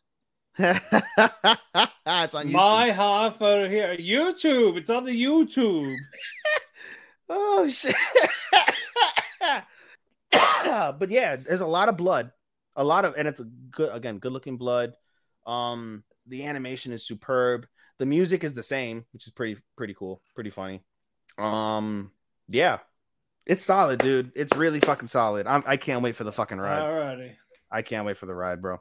All right, an hour 15 in. Shall we get to our together stuff? That was a lot longer than what we thought, huh? Yeah, a little bit. Yeah, a little bit. All right, buddy. Let's go ahead. With Lucky Land Slots, you can get lucky just about anywhere. Dearly beloved, we are gathered here today to... Has anyone seen the bride and groom? Sorry, we're here. We were getting lucky in the limo and we lost track of time. No, Lucky Land Casino, with cash prizes that add up quicker than a guest registry. In that case, I pronounce you lucky. Play for free at LuckyLandSlots.com. Daily bonuses are waiting. No purchase necessary. Void where prohibited by law. 18+. Terms and conditions apply. See website for details. Judy was boring. Hello. Then Judy discovered ChumbaCasino.com. It's my little escape. Now Judy's the life of the party. Oh, baby, mama's bringing home the bacon. Whoa, take it easy, Judy. The Chumba life is for everybody. So go to ChumbaCasino.com and play over 100 casino-style games. Join today and play for free for your chance to redeem some serious prizes. ChumbaCasino.com. No purchase necessary. Void where prohibited by law. 18+. Terms and conditions apply. See website for details. All right, reincarnated as a sword. No, I'm not watching that. You're not watching? I thought you were watching it. No, I wasn't watching that with you. Oh, fuck. Go ahead. Another one. God damn it. Yet another one. Basically, a guy died. He's reincarnated as a sword. He's OP with the sword. He can move around on his own. Starts slicing, dicing. He takes the monster's crystals to basically power up, to learn skills. So he's leveling up. He's buffing himself up until he got stuck on the ground. It was like this magic protective thing, so he can't get out. So he's like yelling and begging for help. He's like, there's a free sword here. You can be the strongest. And there's this black cat girl named Fran, who is basically a slave. And as basically the other slaves were dying by this giant monster, she thought she was going to die. And lo and behold, she sees it in front of her. And then she picks it up. It's like quick, pick me up. I can help you. Just pick me up, damn it. So she actually does. She learns to fight because of him. And then, she cuts this giant monster. She kills the slaver. So basically her goal is she wants power. She wants to be powerful because the Black Cat clan is basically like slaves, useless, whatever you can think of. And she names the sword Shiso. Oh, what the fuck? Oh, what the decline? Goddammit. Sorry about that. Yeah, she names the sword Shisho, and it's like, oh, it's adorable. So yeah, even the sword, like he can do fire. He could if it's chipped, it can regenerate. All this shit, like good as new type of ordeal. Mm-hmm. And Fran and Shisho, they bond pretty well. Even Fran cleans up the sword when it's dirty. It's like, oh, I'm getting pampered.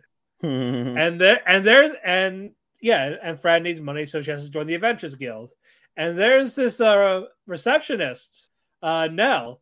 When people like hit on her or like basically treat her like shit, and her inner thoughts like, "Go die, please die." She tells them all, "Please die," until she gets to Fran. Like, "Oh, like hi, like little girl." So she's like, "I want to join." Like, "You sure?" It's like, "Yep." Basically, she does a test. Fran's now an adventurer with Shisho, and one of the older guys is like, "That's a different sword, like with high intelligence. Like it's not a good sword type of thing. Like it's cursed or whatever." That was where episode 2 ended. Okay, I thought you were watching this one. I apologize. No, I was not. Any others, Matt? Because currently I have Maid War, which I'll pick up. The Little Lies We Tell. Okay, you're watching Boat to the Rock, right? Yes. You're watching Raven. You're watching Raven at the Inner Palace. Yes. You're watching Uzaki. Yes. You're watching Batman Eminence. Yes. You're watching My Hero. Yes. You're watching Spy Family. That's down, but yes. You're watching Chainsaw. Yes. That's it. Chainsaw, Hero, Chan, Eternity, Rock, Spy, Raven, Eminence, Lies, Akiba. We got him down. All right. You know what? Let's start with Raven of the Inner Palace. Yes. All right, I'll let you lead this one. Because you don't remember. But yeah. Clearly, whatever it said, I'll let you go. That means I don't remember what the fuck happened. No, Yes. Raven is a pretty fun show. So basically, excuse me. The show follows Raven. I don't even know how to fucking say names because this is set in old China. Which one are you trying to figure out? I only know the main character whose name is pronounced Jusetsu. Her lady. Koshu. The man at the beginning was Koshu. Okay, well he'll be easy to remember. I call him Emperor. Yeah, the young Emperor. He's Koshu. Yeah, Emperor. I just call him Emperor. It's easier. But the Raven of the Inner Palace, her name is pronounced Jusetsu. The lady in waiting who she nominated, her name is Juju. And then that's it. That's the only fucking characters like I know how to pronounce. Is Jusetsu and Juju. Where is Raven? So I know at least have the characters up. Raven. That's Bochi. No, incorrect. There we go. Raven of the Inner Palace. Got it. Empress was Dowager. Empress Dowager is. We'll get into that story. Yeah. Oh, they even write it to you on Analyst. So they have Jusetsu Ryo and Koshu, Juju, AC, Shuyori, and Takai, which we haven't seen these two characters. The I mentioned. We haven't seen them yet. Anyway, all right. So, Raven of the Inner Palace. Basically, this girl is kind of like, what would you say, like a witch, Matt? Is it kind of like witchcraft in a way? Yes, in a sense, yes. In a sense, yeah. Or like witch, sorceress. Sorceress. That's a good one too. Okay, so we'll say sorceress. So basically, the Raven in the Inner Palace. So again, the show is set in old China, and we have an emperor. The emperor overthrew the old empress. And we find out that there's beef between them and they're actually related in a way. And so what that is, we don't know quite yet. So we just see that he overthrew her. And so the new emperor comes and was like, I need her help in claiming the life of the Empress Dowager, which is basically the empress they overthrew. Right. And so he visits this woman named the Raven of the Inner Palace. Her name in actuality is Jusetsu. And so we find out this girl is 16 years old and she's gorgeous. She's so fucking pretty. She's really fucking pretty. She has dark hair, and we'll get into why she has dark hair later. Basically, he asked for her help in finding out the power behind an earring. And he's like, what's this earring? So he look at the earring. She looks at the earring, uses her powers on the earring, and a ghost, like a demented ghost, comes out of the earring. And she puts it away, and she's like, all right, well, the earring's possessed by a ghost. Clearly, it's still relevant because it hasn't found its piece yet. And so, who do you know who this ghost is? And they're like, oh, she was the attendant. I think they said it was she was like the attendant of someone who knew who killed my mother. And she basically says the Empress Dowager killed my mother. and we get a story of the background of who the Empress Dowager was, who her mother was, and some of these other characters. And so basically the initial objective is to find out the pieces that will lead him to be able to execute the Empress Dowager with just cause. And so the story basically kind of follows that from that perspective. The Emperor is pretty nice. He's pretty kind, you know, and the Raven is kind of like, she's not feeling it, you know, whatever. She's skeptical. But eventually she does accept she accepts the challenge, I guess, accepts the request. We find out basically and we also find out as they explain who she is. The Raven, the Raven, what the fuck? I forget her name. I was going to say the Eminence and the Raven. Jesus Christ. The Raven of the Inner Palace basically has been like a clan for like generations that the Emperor can rely on for any, you know, random deeds or acts or assistance or whatever the case may be, and that they're not necessarily tied to the Empire themselves, but because of their unique position and power, they're allowed to stay within the castle, within the Empire's grounds, like whatever the fortress grounds, whatever the case may be. Right. And so basically the Emperor and Jusetsu, they have a close working relationship, trying to find out what's going on with it. It's a pretty good mystery that ends fairly short. They give you a definitive conclusion on the mystery by episode 2. Yeah. Do you want me to go into like what happened or no? We can do that real quick. So, all right. So basically, well, I have to go over the second part of her hair. So as they're going through, again, she's reluctant, but she's helping him out. That night, after the first night of working together, she heads to a lake and she begins to wash herself. As she washes herself, she washes her hair. Her hair goes from black to white. And as she's washing herself and her white hair is ever clear under like the beautiful full moon night, the Emperor shows up and the Raven freezes. Jusetsu freezes. And that's the end of episode 1. Episode 2, we get a story of why she froze. We get a backstory on who Jusetsu was, and we get a backstory on the previous empire. The previous empire basically oppressed this clan of people that all had white hair, basically framed them up for trying to overthrow the government and had them all killed. And so Jusetsu's mother, recognizing the peril that her and her family are in, dyes her hair black.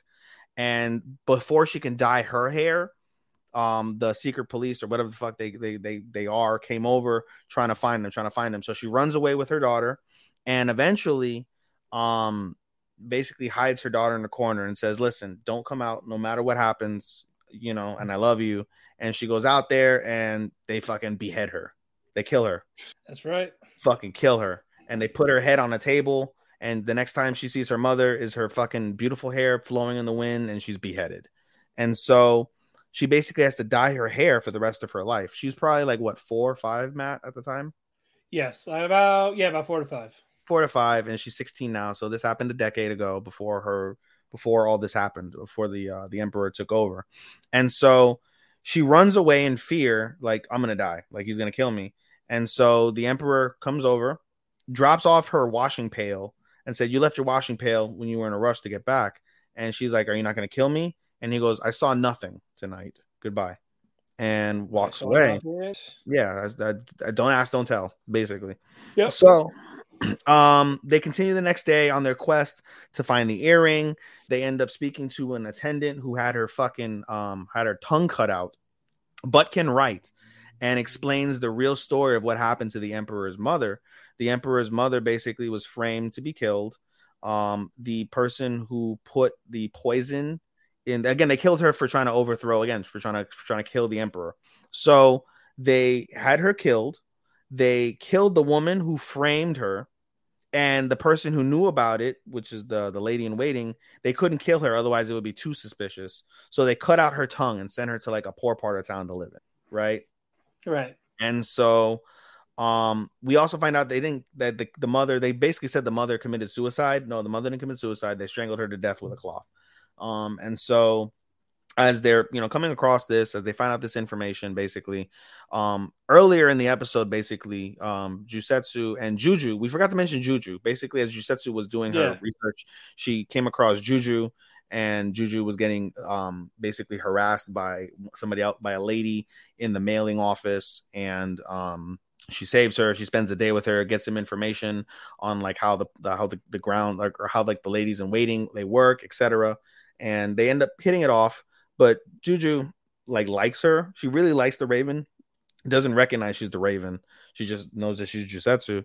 And in order to continue on in the process in episode 2, the Raven of the Inner Palace, who has never had a lady in waiting, names Juju as her lady in waiting. And she's like, "Oh, I'm the Raven of the Inner Palace." She's like, "What the fuck? Oh my god!" And she starts bowing down. She's like, "No, you're all good. You know, I named you my lady in waiting because I needed to have access to like these files that said who the ladies in waiting were. So we're gonna go find the lady in waiting. Again, the woman who had her tongue cut out. She was the lady in waiting for the person who they were looking for. As they're going to find this lady, they get attacked by the men that work for the Empress Dewegger, and they're about to get attacked. And then so basically, the Emperor sends somebody over in order to what's it called, to save her, to watch over her and protect her and stuff.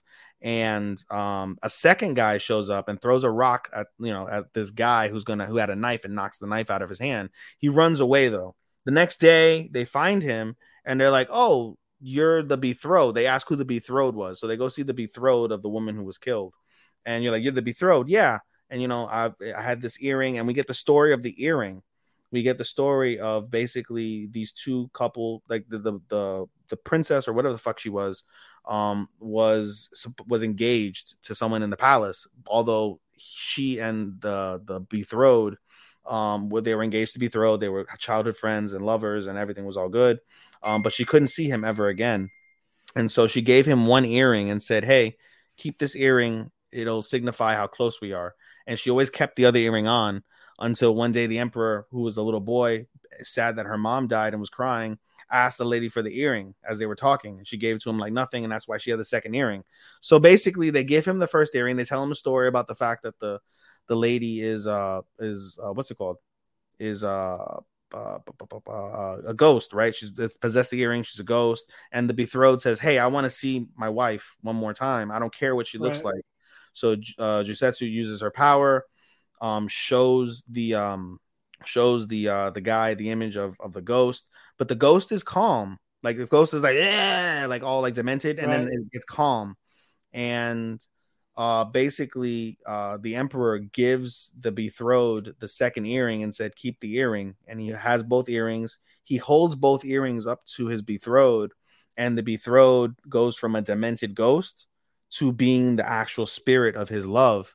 And basically seeing, and that was nice. And it was really nice. Basically seeing the love of her life one more time enabled her to be able to pass on and not be caught up in tormented and possessed in the earring. And so there was that. And then basically, as a thank you for that moment, the betrothed basically tells him like, "Hey, I overheard of a plot to kill you, Emperor." And like, "Oh, who did that?" "Oh, it was a lady from the mailing office speaking to someone else." And so, the lady in the mailing office happened to be the same lady who was abusing Juju. And they find out that the guy that she was speaking to, because she exchanged letters with a guy from somewhere, but they weren't like a lover's letters. It was just like correspondence. We found out the guy she was speaking to was one of the head attendants of the Empress Dewegger.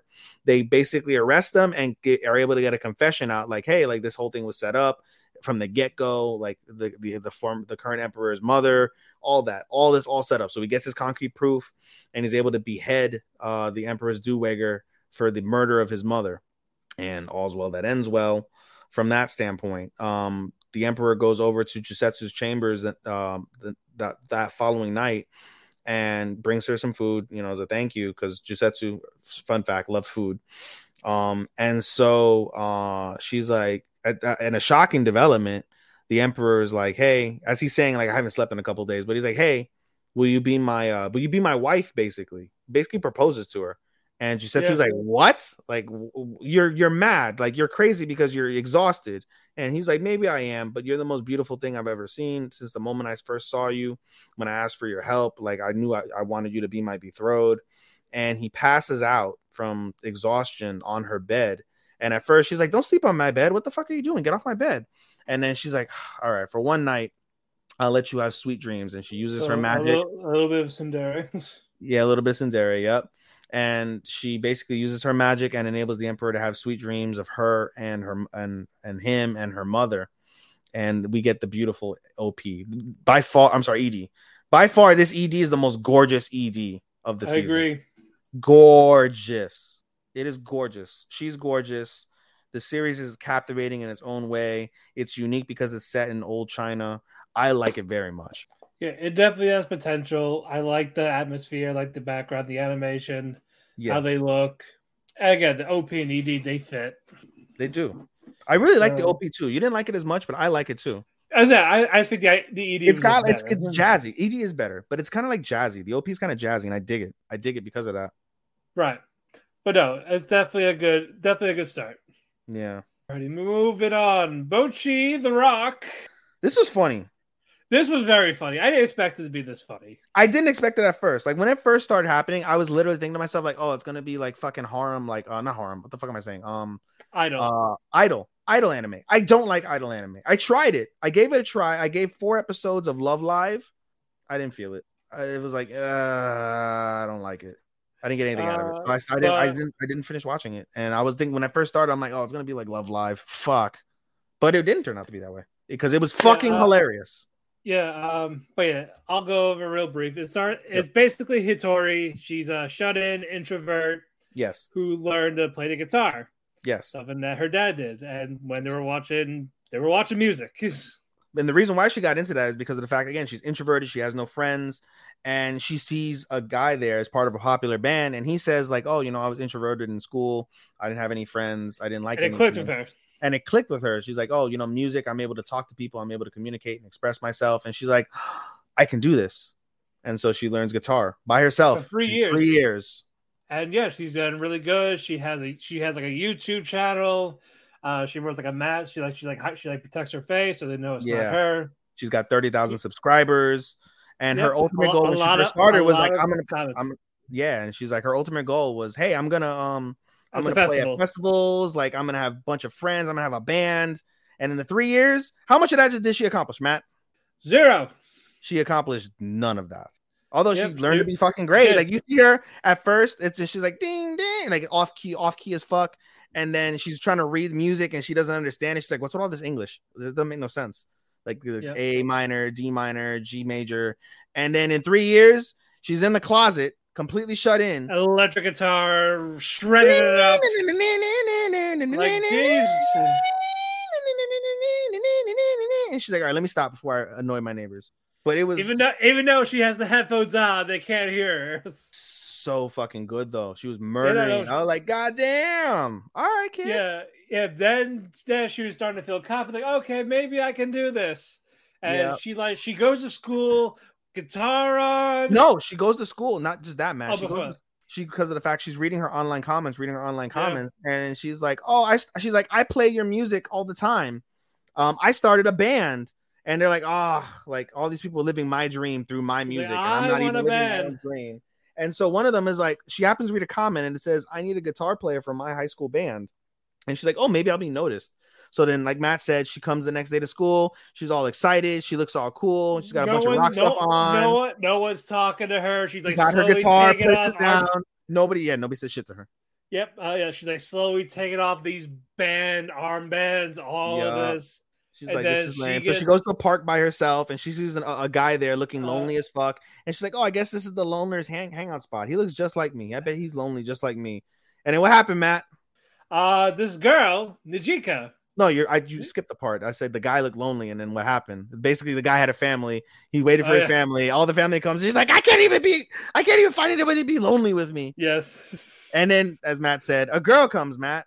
This blonde hair, and Nijika's like, oh my god, you got a guitar. She's talking about his band. We lost our guitarist quit. You should come with us. She's like trying to talk to this dragger. It's like, Yeah, her name is Nijika, as Matt said. Yep. And she's super extroverted. And Hitori is losing her shit. She's like, I don't know what to do. Like, she's super socially awkward, super pressured, not feeling it. Yeah. Then they take her to this like underground type club. Yep. And Rio Yamada, the blue hair girl. Yep. They're all talking, trying to convince them to join the band, and it's like, all right, let's practice. They do the song, Yep. and they go, "You suck." Yeah, you're off key as fuck.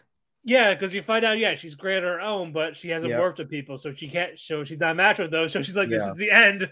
This is the end of Hitori." She crawls up with the ball. We get credits. I'm like, what the fuck? That was funny. Like, oh god! Like I was like, wait, this can't be. And then like you find out, like, no, calm down, shut up. Yeah, and so basically they understand like she has severe social anxiety because she's never made friends. But they're like, listen, like, what are you good at? And she's like, oh, well, I play covers. And she's like, you remind me of this girl, with the Guitar Hero. Her online name is Guitar Hero. Yeah. And then she's like, I would love to play with Guitar Hero. And internally, and you find out you did play with her just now. But then they're like, all right, well, let's just do what you like to do. You know, we'll figure it out later. We have plenty of time to gel. And so they're like, oh, she's like, oh, but I still have the anxiety, whatever the case may be. Yeah. And so she's like, all right, well, you can play in a box. And so they get on stage and she's playing in a box. Yep. I was like, ugh. But yeah, she's Hitori Bochi from the anime Hitori Bochi. That's stage. Just like, yeah, because by the way, what does Bochi mean? Matt? By the way, what does Bochi mean? Do you remember what she said Bochi means? Loner, yes. I was like, ah, that was depressing. But she loves it. She's never had a nickname before. Somebody gave her a nickname. She loves it. She's like, what's your name? She tells her, her name's Satori. But you're like, what kind of rock name do you have? She could have gone with Guitar Hero, but then she would have exposed herself in front of. Yeah, like I think they'll find out. They'll find out eventually. Yeah, eventually. But then she's like, oh, like, well, what do they call you? Like, oh, they say you or hey there or girl. And she's like, that's not endearing. Fucking, that was hilarious. There was a lot of funniness though. She like, I enjoy this a lot. The comedic delivery for a lot of the shit was fucking great, and then the music is solid. It's a musical anime. By default, it's going to win musical anime. Yeah, I do hope they keep it up though with the comedy. Yes, I hope so. If it does, it might be comedy of the season if it keeps up. No, I don't know if it'll be. It might. It's What are the contenders? We have Maid War, Spy Family, and Uzaki. I don't know. Bochi, I will say Bochi and Love Flops made me laugh a little bit more than Uzaki did the last episode. The first episode was hilarious, but let's get to Uzaki. All right, let's go ahead and get to Uzaki-chan wants to hang out double. Part 2. Well, it's called double for the actual title. Season 2. All right. But yeah, as you know, it's Uzaki, it's Sakurai. They hang out, they're bantering. Everyone's trying to ship them. Yep. Itsuhiko, Amy, Akihiko. Yeah. So first off, how about that flash forward? The Christmas flash forward that opens the season, where they basically end up together. They end up spending the night together on Christmas, and they play video games all night. And then at the end of the night, Uzaki and Sakuragi they cuddle. They cuddle together under the nighttime until the morning, and then cue intro, I should say, for Uzaki-chan. And so that was a flash forward. I think it's a flash forward. We don't actually know. I think it's a flash forward. Yeah, I said they have a Christmas poster. Yeah, it is Christmas. Yeah. So yeah, like I said, I think that's where it's going to lead to. Yeah, I see it. Hopefully. But yeah, again, all these characters are great again. Amy, fucking simping with the skinny outfits, the maid outfit, the buddy outfit. And he's like, is it for the shop? Don't worry, it's okay, it's fine. And then fucking Sakurai. Yeah. And then the father is behind him, Deaf Claire. Oh yeah, because she was supposed to close the shop, and she was supposed to just hang out and do nothing. And she's because he was running errands. Yeah. And she's like, yeah, you should wear this. You should wear this at work. Wear this at work. Yeah. And he's like, yeah, you should wear this at work. And she ends up being the one wearing it. Yep, good idea. You wear it. And then the next one, basically, Uzaki keeps Sakurai up at night for playing video games. Yep. He's tired. He has his head down in class. Yep. Uzaki's with friends. Like, so what's with you and that guy? He's like, I'm hanging out with him as a favor and all this. At least pity, and he gets pissed. Itsuhito is just like this. Head down. Like, and he sees the glow. Like, he heard it all. Yeah, he did. And then they cuddled together at the end of that one episode, and the next episode picked up where they left off with that. They're still cuddling. Everyone's taking pictures and video. And Uzaki woke up first. She was freaking out. Amy's like, I missed it. Yeah, and they're like, don't worry, we'll send it to you. We'll send it to you. And then we get the soccer. Oh, that was funny too. Yeah, like these free college kids. So basically, what's it called? Because Ami missed it. Ami's like, I missed it, da da da. So then Sakuragi and Uzaki are like, hey, let's all hang out together on Saturday. Okay. So they go shopping. She goes shopping for a bathing suit, and we find out why are they shopping for a bathing suit, Matt? Yeah, because he complimented Amy when she had her bathing suit that one in season 1 with the beach episode. Yeah, she got slapped, and so then randomly, he's like, compliment her first, not me. Yeah, and so she Sakuragi fucking what's it called? Compliments Uzaki, and now she wants to wear bathing suits for senpai, which is funny. But anyway, after that, they go have food, and then after that, they go to a soccer field. Yep, they were playing. Sakuragi Sakurai was learning soccer. Yep, from Itsuhito. He sucked, but his friend is fucking awesome. Yeah, but he's like, oh, I'm okay at all this. He sees the other free college students that he was at this party with, house party. Yeah, it's a fucking fraternity. It's fraternity. So they basically went to a mixer, and what's it called? They're like bullying these junior high school soccer kids. Yeah, these 3 kids are bullying these middle school kids, and so you find out they can't talk to women. They can't. Yeah, we find out from Sakaki that that these guys suck at talking at women, and that he took all the girls, and he basically he stung each of them with like, oh, you didn't let them talk, you fucking talked about yourselves. Yeah, you talked about yourself, and whatever the fuck. None of this shit. And I actually paid attention to them. Yeah. So then they're like, oh, this is not fair. Let's play soccer 3-on-3. If you win, we'll pay for this. But if we win, you have us say hi to those girls over there. And they're like, well, we can't tell you about the pipsqueak, but the other one's free. They're all playing. And they got to like Sakurai. Sakaki is OP as fuck. He's super good at soccer. The guys from Blue Lock should get Sakaki. Yeah, yes. I was like, dude, get him. You probably make it to the finals at least. Like, holy shit. You'll make it in the World Cup if you get Sakaki. He's really good. He beats the 3 of them by himself, 12-0. He gives Sakurai the ball. Like, it's okay. Let's make this shot. And then he all of a sudden goes like hardcore gamer mode, kicks the ball, and what does he do?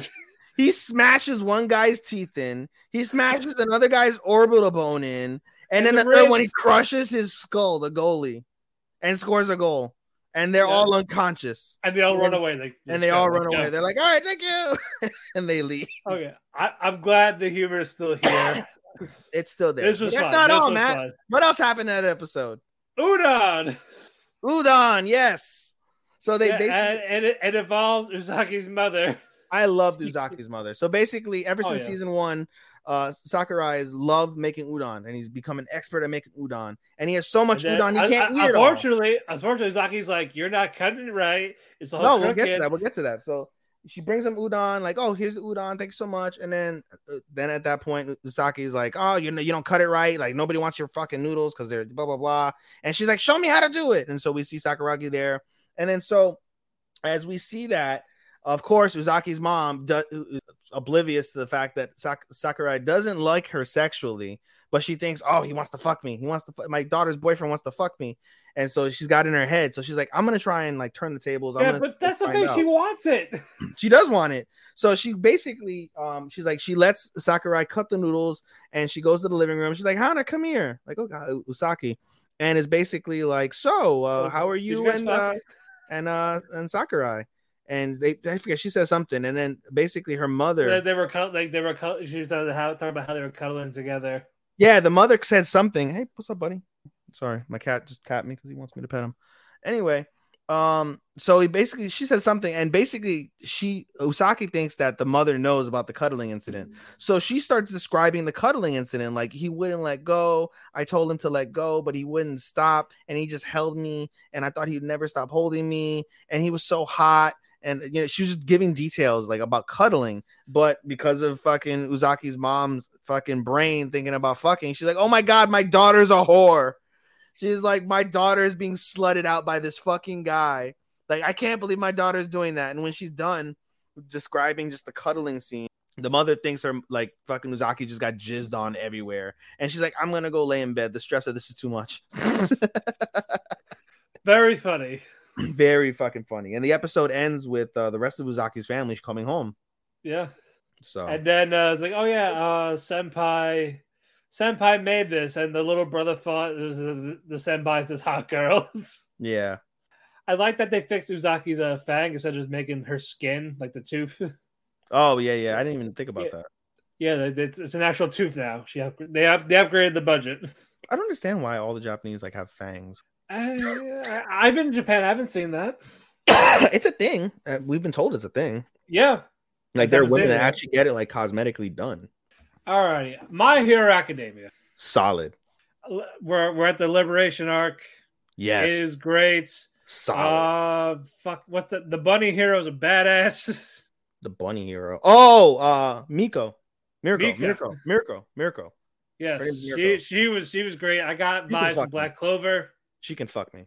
Oh yeah, no, with those eyes, fuck. Oh yes, crush me, bitch. Yes. Yeah. But yeah, I definitely got Black Clover vibes from her from Marlena. Mercialona. Yeah, Mercialona. Yep. Yeah, fucking like a beast.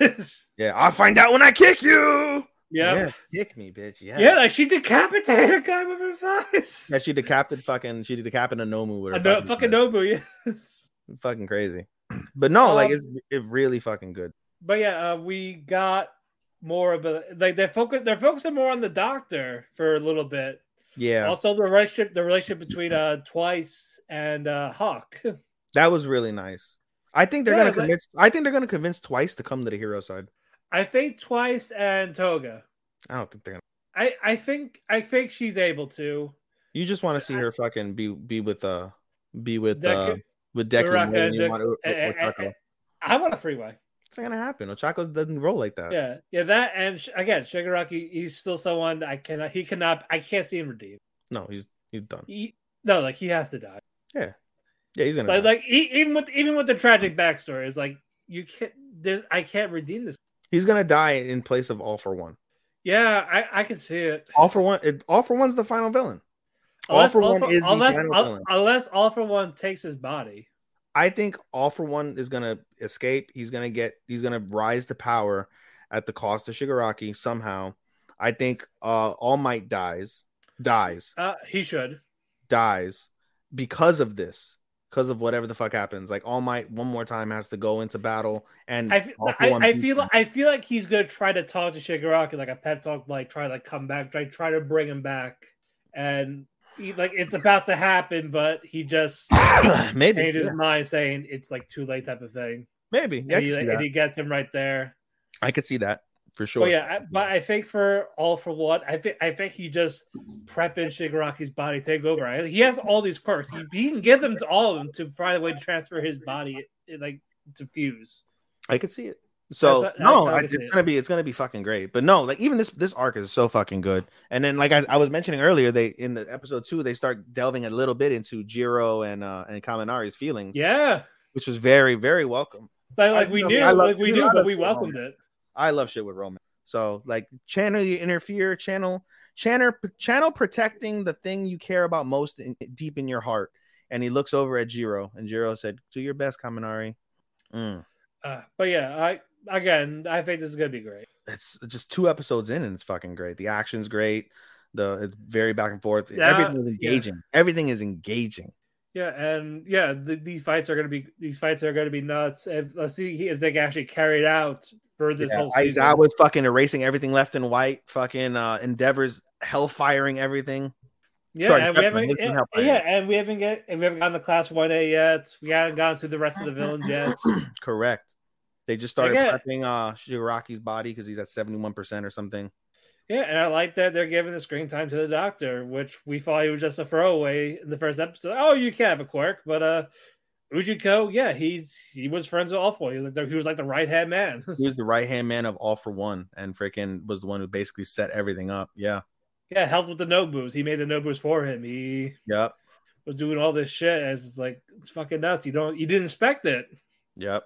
Even though then again they kind of spoiled it for one of the movies, the second movie, where he was like in there for that little cameo. Who? The Doctor. Yeah, he was like with Dobby and all that. Didn't even Didn't even make that idea. Yeah, he was there. Like, oh, they kind of spoiled that already. I knew from the manga, but I was like, oh, that's early. Oh, I didn't even think about that. Yeah, it was very quick though. Didn't even realize that correlation. All right, 3 more to go. All right, we're busting through these. The Eminence and Shadow. The Batman. This was surprising. Batman. I love Adam West Batman. My favorite Batman. Oh yeah, I don't know if they missed it, but did they explain how he got reincarnated?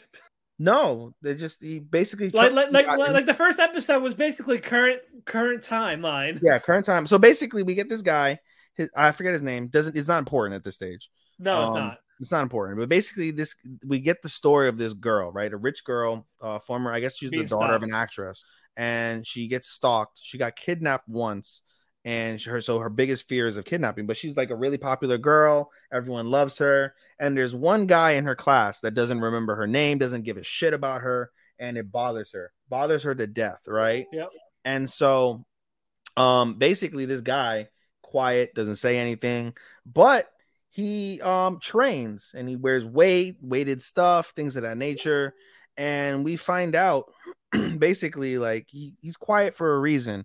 And so as we see the girl come in, what's it called? We see I forget her name now. I think her name is Akira. Might be Akira. Anyway, doesn't matter.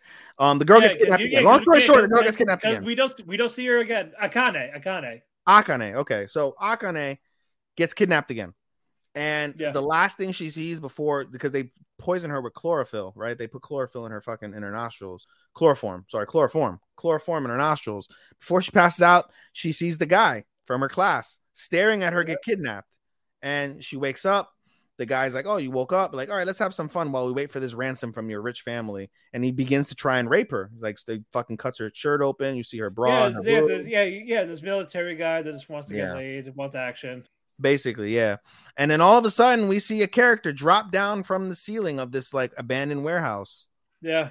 And he's wielding freaking what's it called? Tire irons. Yes. He's got 2 tire irons, and with ease, he beats the shit out of these guys. He beats both of them to the brink of death with a fucking tire iron. That guy who dropped through the fucking ceiling is this guy's is Akane's classmate, the quiet guy. And basically, the next day she goes to school like nothing happened. And the guy who didn't recognize her name, didn't give a shit about her, gave a shit about her, said her name accurately. And it caught Akane's attention. Like, oh, I wonder what happened. And then Truck-kun got his ass. Yep. These two fucking former U.S. Army guy couldn't get him, and the guy with a gun who's a psychopath couldn't get him. And he's done this apparently plenty of times to other fucking terrorists and rapists and whatnot, but he couldn't fucking survive Truck-kun. Good old Truck-kun. I love how they played it off, like at the very end, of instead of just the beginning of the episode, like, okay, like, oh, this is where we're going, shit. Basically. And so the whole idea of it is basically the guy wants to basically be like in a shadow superhero. He wants to be like some sort of like hidden superhero. Kind of like Batman. And at the end of episode 1, we see him and a gang of women, and they're flying like Batman. And so we nicknamed it the Batman anime. But episode 2 was fucking great as well. Now we know his new name, Sid. Sid, yep, CID, Sid. And we don't know how he was reincarnated. He's just like, I woke up and I'm a baby. Oh, I'm not crying though because this is all weird. Holy shit, there's magic! I'm so excited there's magic.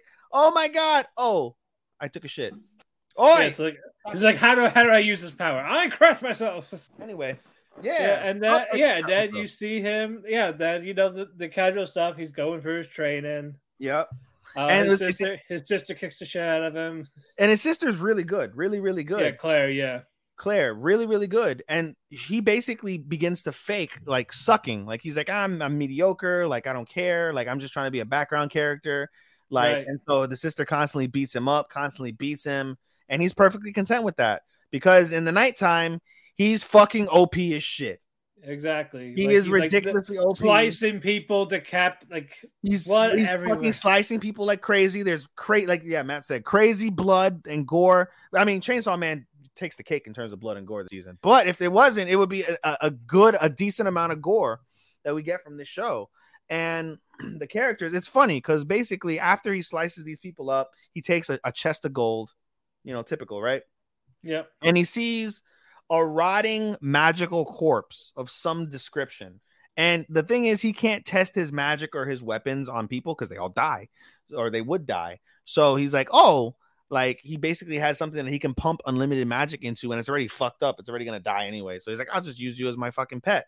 Until one day he's able to figure out like the instability in that pet's magic and fixes it. And what comes out of that pet, Matt? This naked elf. A beautiful naked elf girl. And so this was Alpha, right? Alpha. This is Alpha. He names her Alpha. And the reason why he names her Alpha is when she wakes up, she's like, I gotta look cool. So he stands there and he's like, oh, I'm the one who saved you. And he's got this face like, I'm the one who saved you because I'm Shadow and I'm OP. Yeah. And then she's like, oh, well, how did you save me? Like, what happened? And they're like, oh, you were cursed. Cursed by these bad guys. These bad guys are the cult of Diablos, and they curse people. And he basically bullshits his way into like making himself look cool in front of this girl named Alpha. It worked. But it worked, Matt. This bullshit was real. Yeah. There actually is an evil cult, powerful cult named the Cult of Diablos that's out in the world. And Alpha is obsessed with them because of this lie that fucking Shadow, Sid, told her.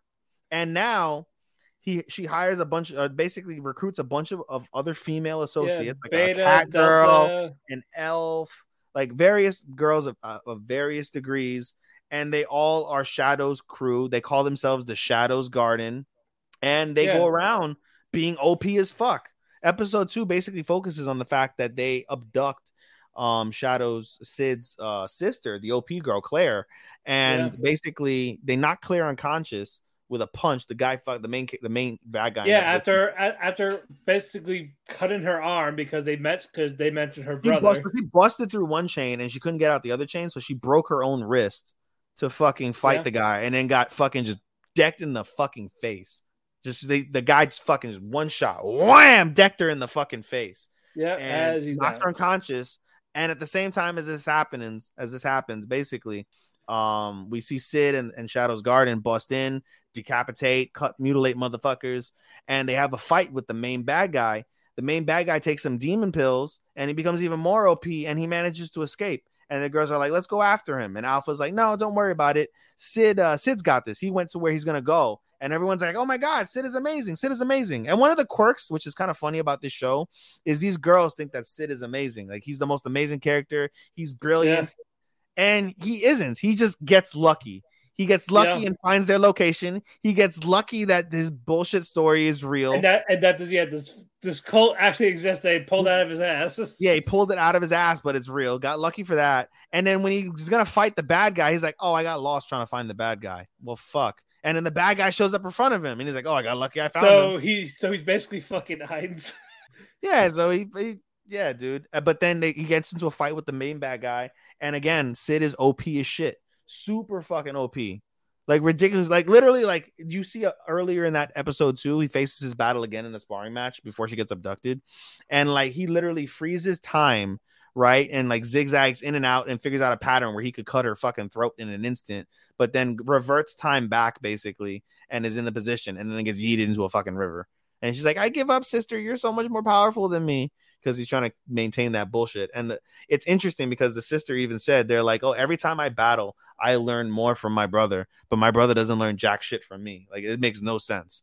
But she doesn't know secretly that this guy is fucking ridiculously OP and has been learning. Yeah. So yeah, and then all of a sudden, the Shadow Girls go to him saying, oh yeah, we're leaving. Yeah, that's how episode 2 ends. They're like, it's time to get out. What? Obviously, that's not the case, but I know. I think that was gonna happen, but yeah, that was really good. It's really good. Like I said, a shocking amount of blood, really cool animation, really cool musical composition, and a little bit of humor as well. A little bit of humor as well. So what, Matt? And very nice designs too. Yeah, for sure. And we call it the Batman anime. But no, really solid. Really, really solid. Looking forward to how this continues as in a season with with a few sleepers as well as a lot of hype anime. That might be one of the top sleepers. I agree. If it keeps, that's got to keep up. You see what Angel wrote about Chainsaw Man? Yeah, he's got a boner for Chainsaw Man, which will be our main event after this co-main event. The co-main event of the evening. Spy Family is back with part 2. Hold on. You like Spy Family. Oh, Spy Family has been better. I will admit, Spy Family this season has been better than not, for sure. Yeah, I still enjoy it very much. It's not more for you, especially since you don't like Anya. Don't fucking like Anya. Because again, she's more the main character than Lloyd and Yor. I know this was nice. I bet we picked up where we left off. Anya wants a dog. Yeah, they're going around, and of course, Lloyd gets a mission, so he has to go to the bathroom for 5 hours. It's like 8 hours because it's like early morning, and by the time the episodes end, it's sundown. I love how Anya's like, Papa takes little shits. Let's not wait for him. Yor's like, Papa's like, you gotta watch your mouth, but good save. What's going on? And yeah, you find out that these terrorists are making dog bombs. Basically, the dogs are going to be the kamikazes. Go in, blow up. Yep. And of course, one of them is this giant white dog. His name, his name's Bond, but that's later. Yeah, but I had to call him something, or just Doggy, White Doggy. White Doggy. That's racist, Matt. Yeah, I know. I'm offended. Fine, the Dusty Roads, baby. Dusty Roads. Hard times. That's hard times, baby. When I got abused as a bomb dog, I'm gonna get the people for the little girl, baby. Oh my god. Anyway, so while Lloyd's taking care of his mission, Yor and Anya are looking around for the dogs, and there was nothing they found. But Anya sees the dusty dog. Yep. And then reads its mind. Yeah, I know. She can read its mind. Like their abilities connect to one another. And then she sneaks out, and because of this, Yor is freaking out. She wonders she thinks that one of the dogs ate her, or one of the guys kidnapped her to marry her. But we go to Anya. He overhears the terrorists and the dog and all this. So like, oh shit, she heard everything. We gotta kill her. She found a way to escape. Right in the doggy, one of the terrorists comes in, and out of nowhere, Yor with this death glare kicks one of them. Yeah, for real. Just grab, wham, and he ping pong. Ding ding ding ding ding. Yeah, and just hold on. The like, Anya is too young to be married. That was where that episode ended. One of the other, it's like, oh, all right, other dog, go get her. She has this growl face, mean dog face. This dog runs away. Like, fuck that bitch. Literally. Yep. What you call it? They knock the terrorists. Yor knocks the terrorists out. She talks to the police, but Anya gets a vision because of the dog, and she sees a building blowing up. Yep. And Lloyd's dead. So Anya starts freaking out. Yep. They're trying to look for the bomb. Eventually, they find the bomb, but okay, I had to cut the right. There's a red wire and there's a blue wire. I gotta cut one of them. They're both blocked. Like they can't do it. It's like these shows are lying to me. Yep. And so she has no way to disarm it, cut it, anything like that. So she's like crying. She doesn't know what to do. But so she grabs ketchup.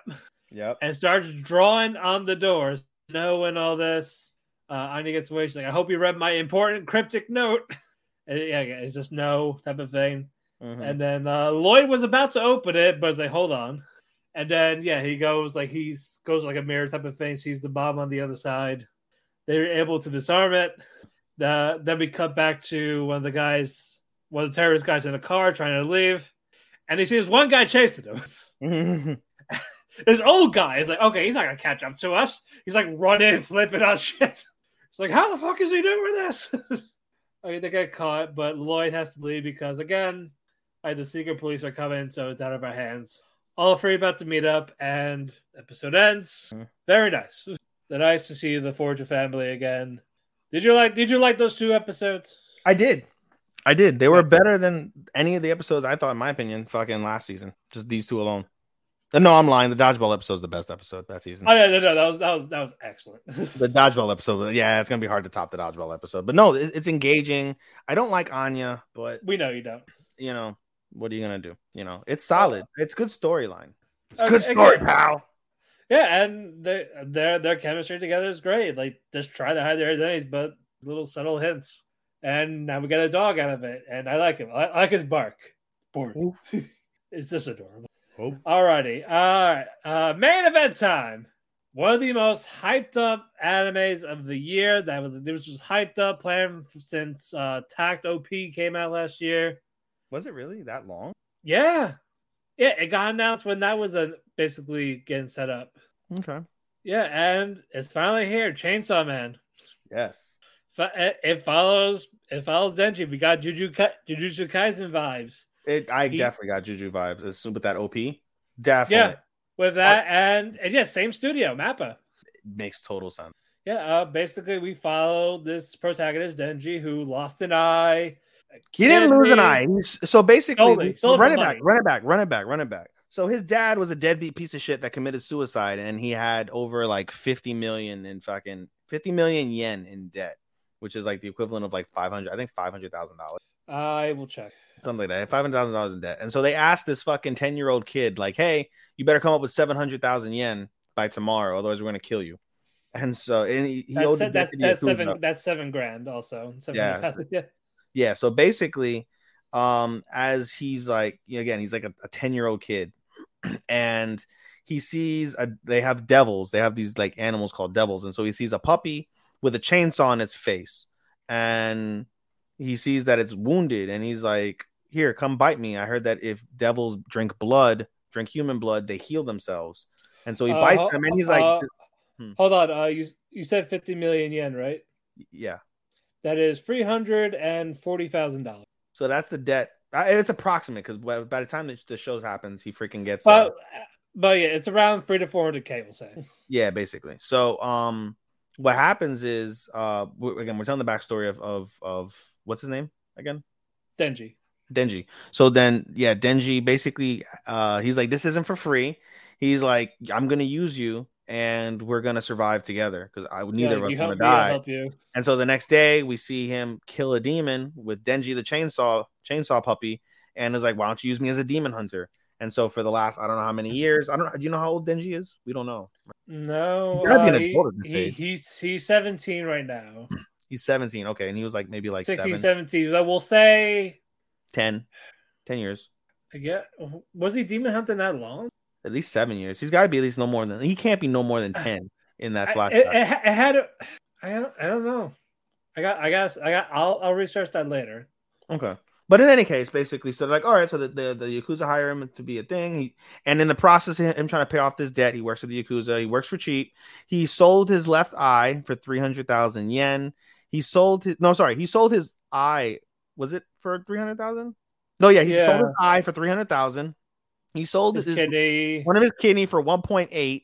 He sold one of his left nut. He sold his left nut basically for less than 100. And so he basically sold off. It's still not enough. And at the time that he looked at, he's like, oh, after he killed the monster and got like 70 something, I think it was like 7. He's like, we'll pay you 400,000 yen. He's like, awesome. And he takes home 70,000 yen. And he's like, after that, after all his fees and stuff he has to pay, he basically $7. He gets $18, right? $7. He gets $7, and he's got to make that last a month. And he's like, well, I guess we're gonna have a slice of bread. And so, at the time that basically this shit happens, he's 38.8 million. So he erased maybe, I don't know, 12. But in any case, basically, we see him in a shack, and he's with his Pochita, demon puppy called named Pochita, and what's it called? He coughs. He's like talking about his dream. He's starving. He can't sleep, and he coughs blood. Yeah. And he said, "My mother died of an illness where I think she coughed blood, like some sort of heart illness or lung illness." So he's basically on the path to die like his mother. And so he gets a knock at the door. It's his handler saying, "Hey, we got a demon to kill. Let's go." So they go to an abandoned factory, and they lead him to like the middle of the factory. And basically, the Yakuza who he's been working for sold his soul for demonic power, and he gets stabbed. Denji gets stabbed. Him and Pochita gets stabbed. Yep. And we find out that the Yakuza was actually manipulated by this devil, and said like, oh, I just offered a little bit of demonic power, and they got it, but they turned into zombies, and they're dead, and I get to keep all their power and whatnot, whatever the fuck. And so she sicks the zombies on him. Denji tries to run, but he and Pochita are stabbed and they're bleeding out. And eventually he gets fucking the zombie sliced. catches up. Yep. And they slice him to fucking death. He's bits and pieces. He's dead, bits and pieces. But a trickle of blood goes into Pochita's mouth. And we get another flashback of when he was cutting trees for 60,000 yen a tree. And he tells Pochita, I've always said he got 60,000 a year. I thought, it was 60,000 a year? Yeah. Okay, my bad.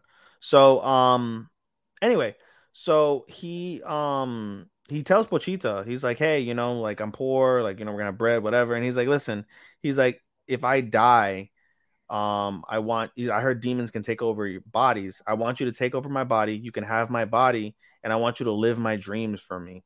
And Pochita's like, okay, like live a normal life type of thing. Live a normal life, yeah. So we basically see them in the afterlife after Pochita drinks his blood. What's it called? We see them in the afterlife, and he's like, "Oh, Pochita, are you claiming my body?" And Pochita speaks to him, and he goes, "Yes, Denji, I'm claiming your body. I always loved hearing." Well, it's like I actually want you say you want to make a deal. Yeah, I was gonna get to that. He's like, okay. I love listening to you talk.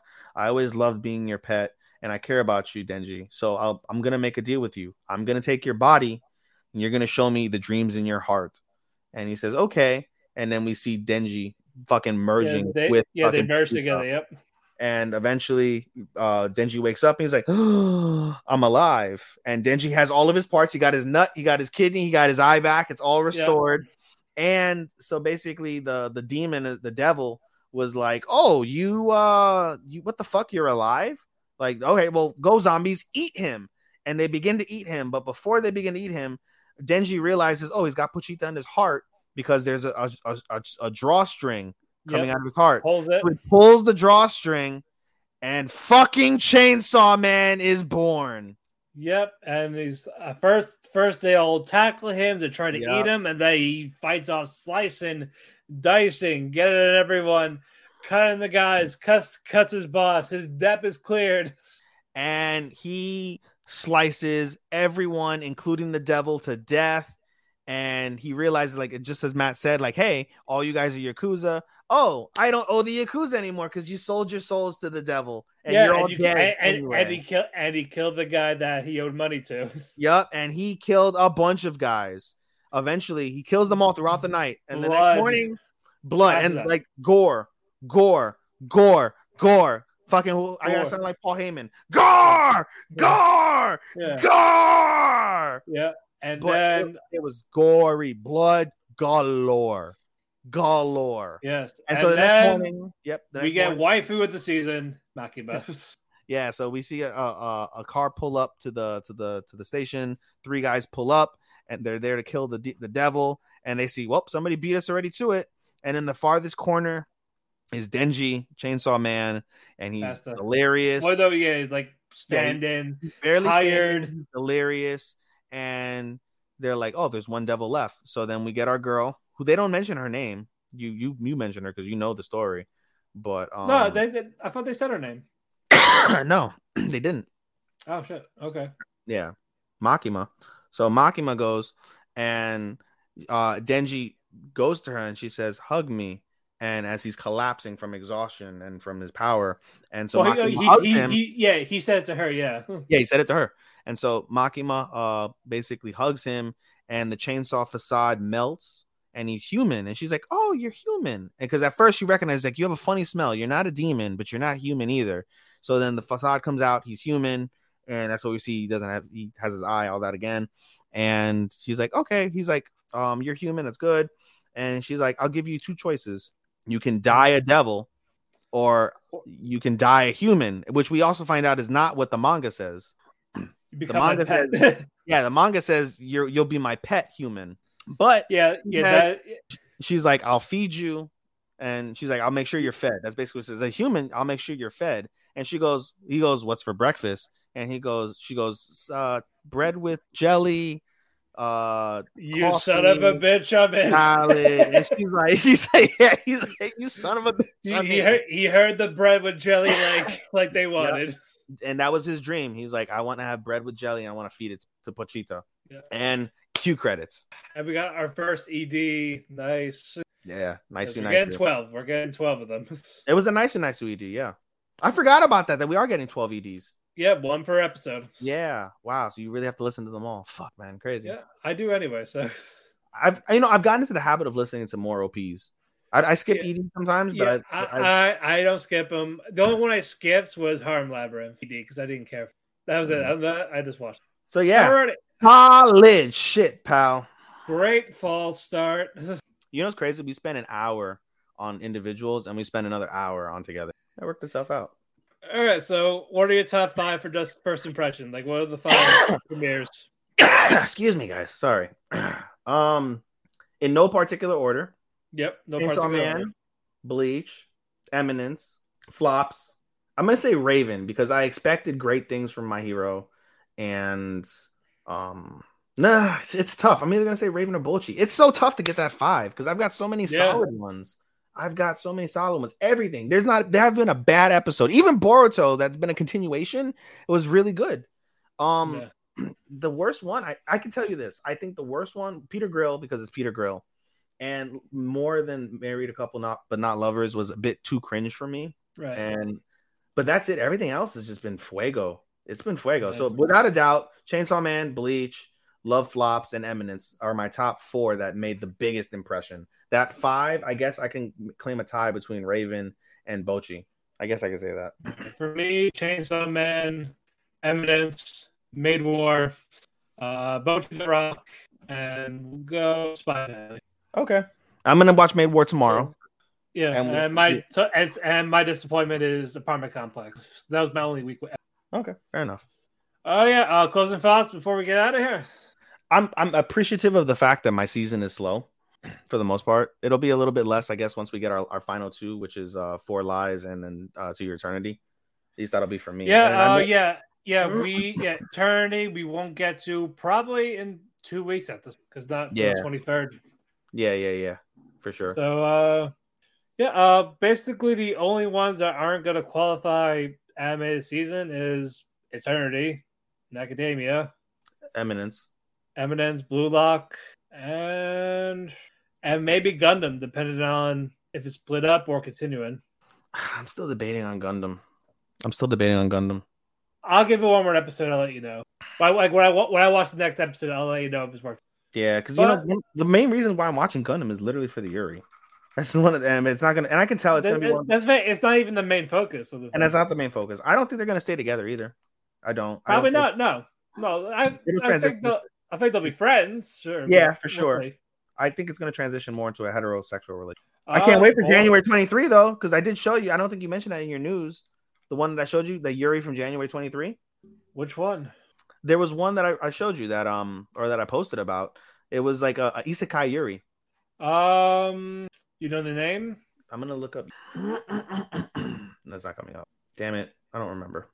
But I know the show's coming out January 23. They did. I see. I see it. I see it now. You got it. Magical Revolution of the Reincarnated Princess and the Genius Young Lady. Tenten Kakeme. Okay. Yep, I found it. Okay. Alrighty, I'll see. Alrighty, folks, we talked our cake. We had our cake. We are full of cake. Not really, compared to what we normally fucking eat and talk. We got a little bit more room if we want to keep going, but no, we're good. I know. Hey, we're going to bed before midnight for the first time in God knows how many episodes. A couple of weeks, yeah, and after our 6-hour recording last week. Oh, I know. It was one of our best episodes. It has to be. I really hope it trends really well. We got to ask Sean what the metrics are going to be on those after a little bit. Yeah. Plus, once they get uploaded, I want to do. I feel like we should have like more episodes. Like I don't know. We definitely need him for like Keiki Shop at least. We need to do. We need to finally do Keiki Shop, and we need to have him like. We gotta find active pet people in the group. He should be. He should really be our third guy for Keiki Shop. We could be a duo here, but for Keiki Shop, we could maybe do a trio. We'll see what happens. Let's do his podcast first to return the favor and see how we go. Indeed. All right, let's wrap. Anyway, follow me on Twitter at DamianPhoenix12. You can follow our Twitter at Talk to Keiki. We have a link tree up there for where you listen to your favorite local podcasts. Apple Music, Spotify, iHeartRadio, Audible. you name it, we're probably there. We shout out to W2M Network and Chairshot Radio for hosting us on their radio stations and their websites. And we want to thank Sean for being our editor. He is working on the finales, but he is currently trying to move right now, so they will come. He said in the group chat. Okay. He's like working on moving and a lot of running around. But yeah, good luck to him on that. But they will come out soon. We won't have a 2-month backlog like we did in the fucking springs. But yeah, other than that, your plugs. Yeah, you can follow me on Twitter at SHOSTOPPA24. You can follow me on Analyst at SHOSTOPPA249.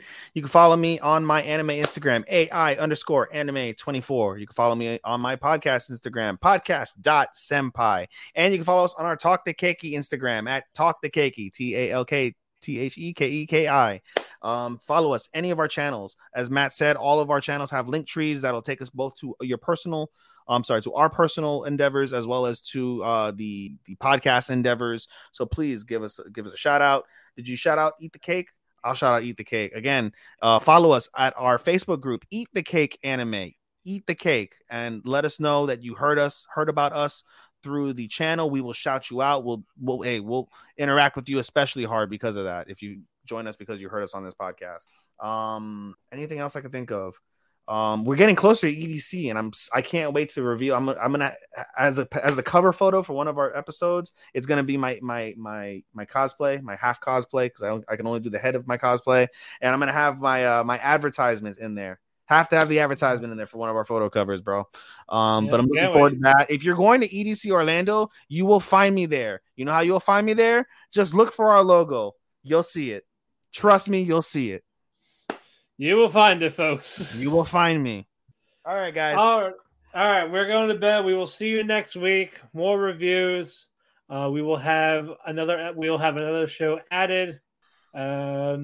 Yeah, and then until next time, arigato, anato faku, and sayonara. Sayonara, minasan. Bye-bye. Bye-bye.